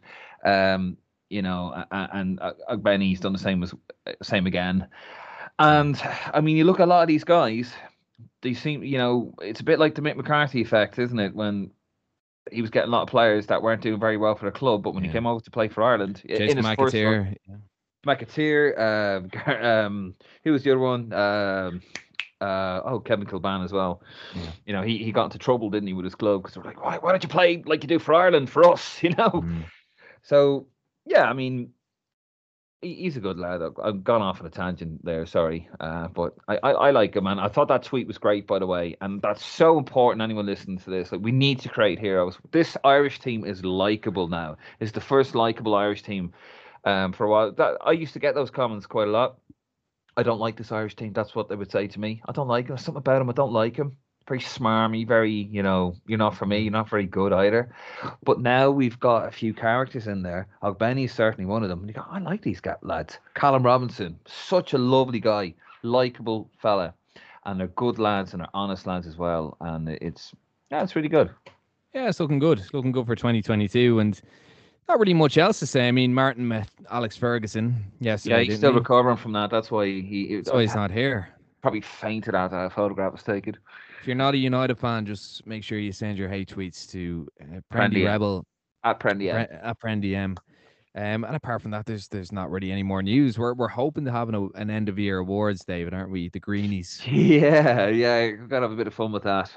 Gonna get a bit of feedback on that, but we have a few ideas for that. We won't reveal too much. We have a few ideas. Might be a few libel cases coming out from a particular fella. But growing to our long list, but look, nothing new there, is it? No. Yeah, so we better leave it there because I need to go off and watch Newcastle beat United. Sadly. So take care, and I suppose possibly back for the Greenies or possibly back for another episode, but subscribe to us wherever you get your podcasts. Newcastle are winning. Yeah, I know. Stick that up your bollocks, Nick. I know. So send your hate tweets to David Dunn. It's actually Lansdowne_RD. What is it that Martin keeps sending to Old Lansdowne Road? I hope if Martin's listening, he actually sends it to the right fucking address. Actually, he keeps tagging me at Old Lansdowne Road, which is another page, which is just like. I was really jealous. I really wanted that. I really wanted that fucking that tag, but it was already taken. So I'm at Lansdowne_RD. That's where you find me. But Martin keeps fucking tagging me in an Old Lansdowne Road. I hope you listen, Martin. It's the only reason Jonathan Courtney doesn't like you, or does like you. Sorry. You can't fucking find me. Yeah, right. We better leave it there. So again, subscribe to us wherever you get your podcasts and like and follow us on Instagram, Facebook, and Twitter. So all the best and take care.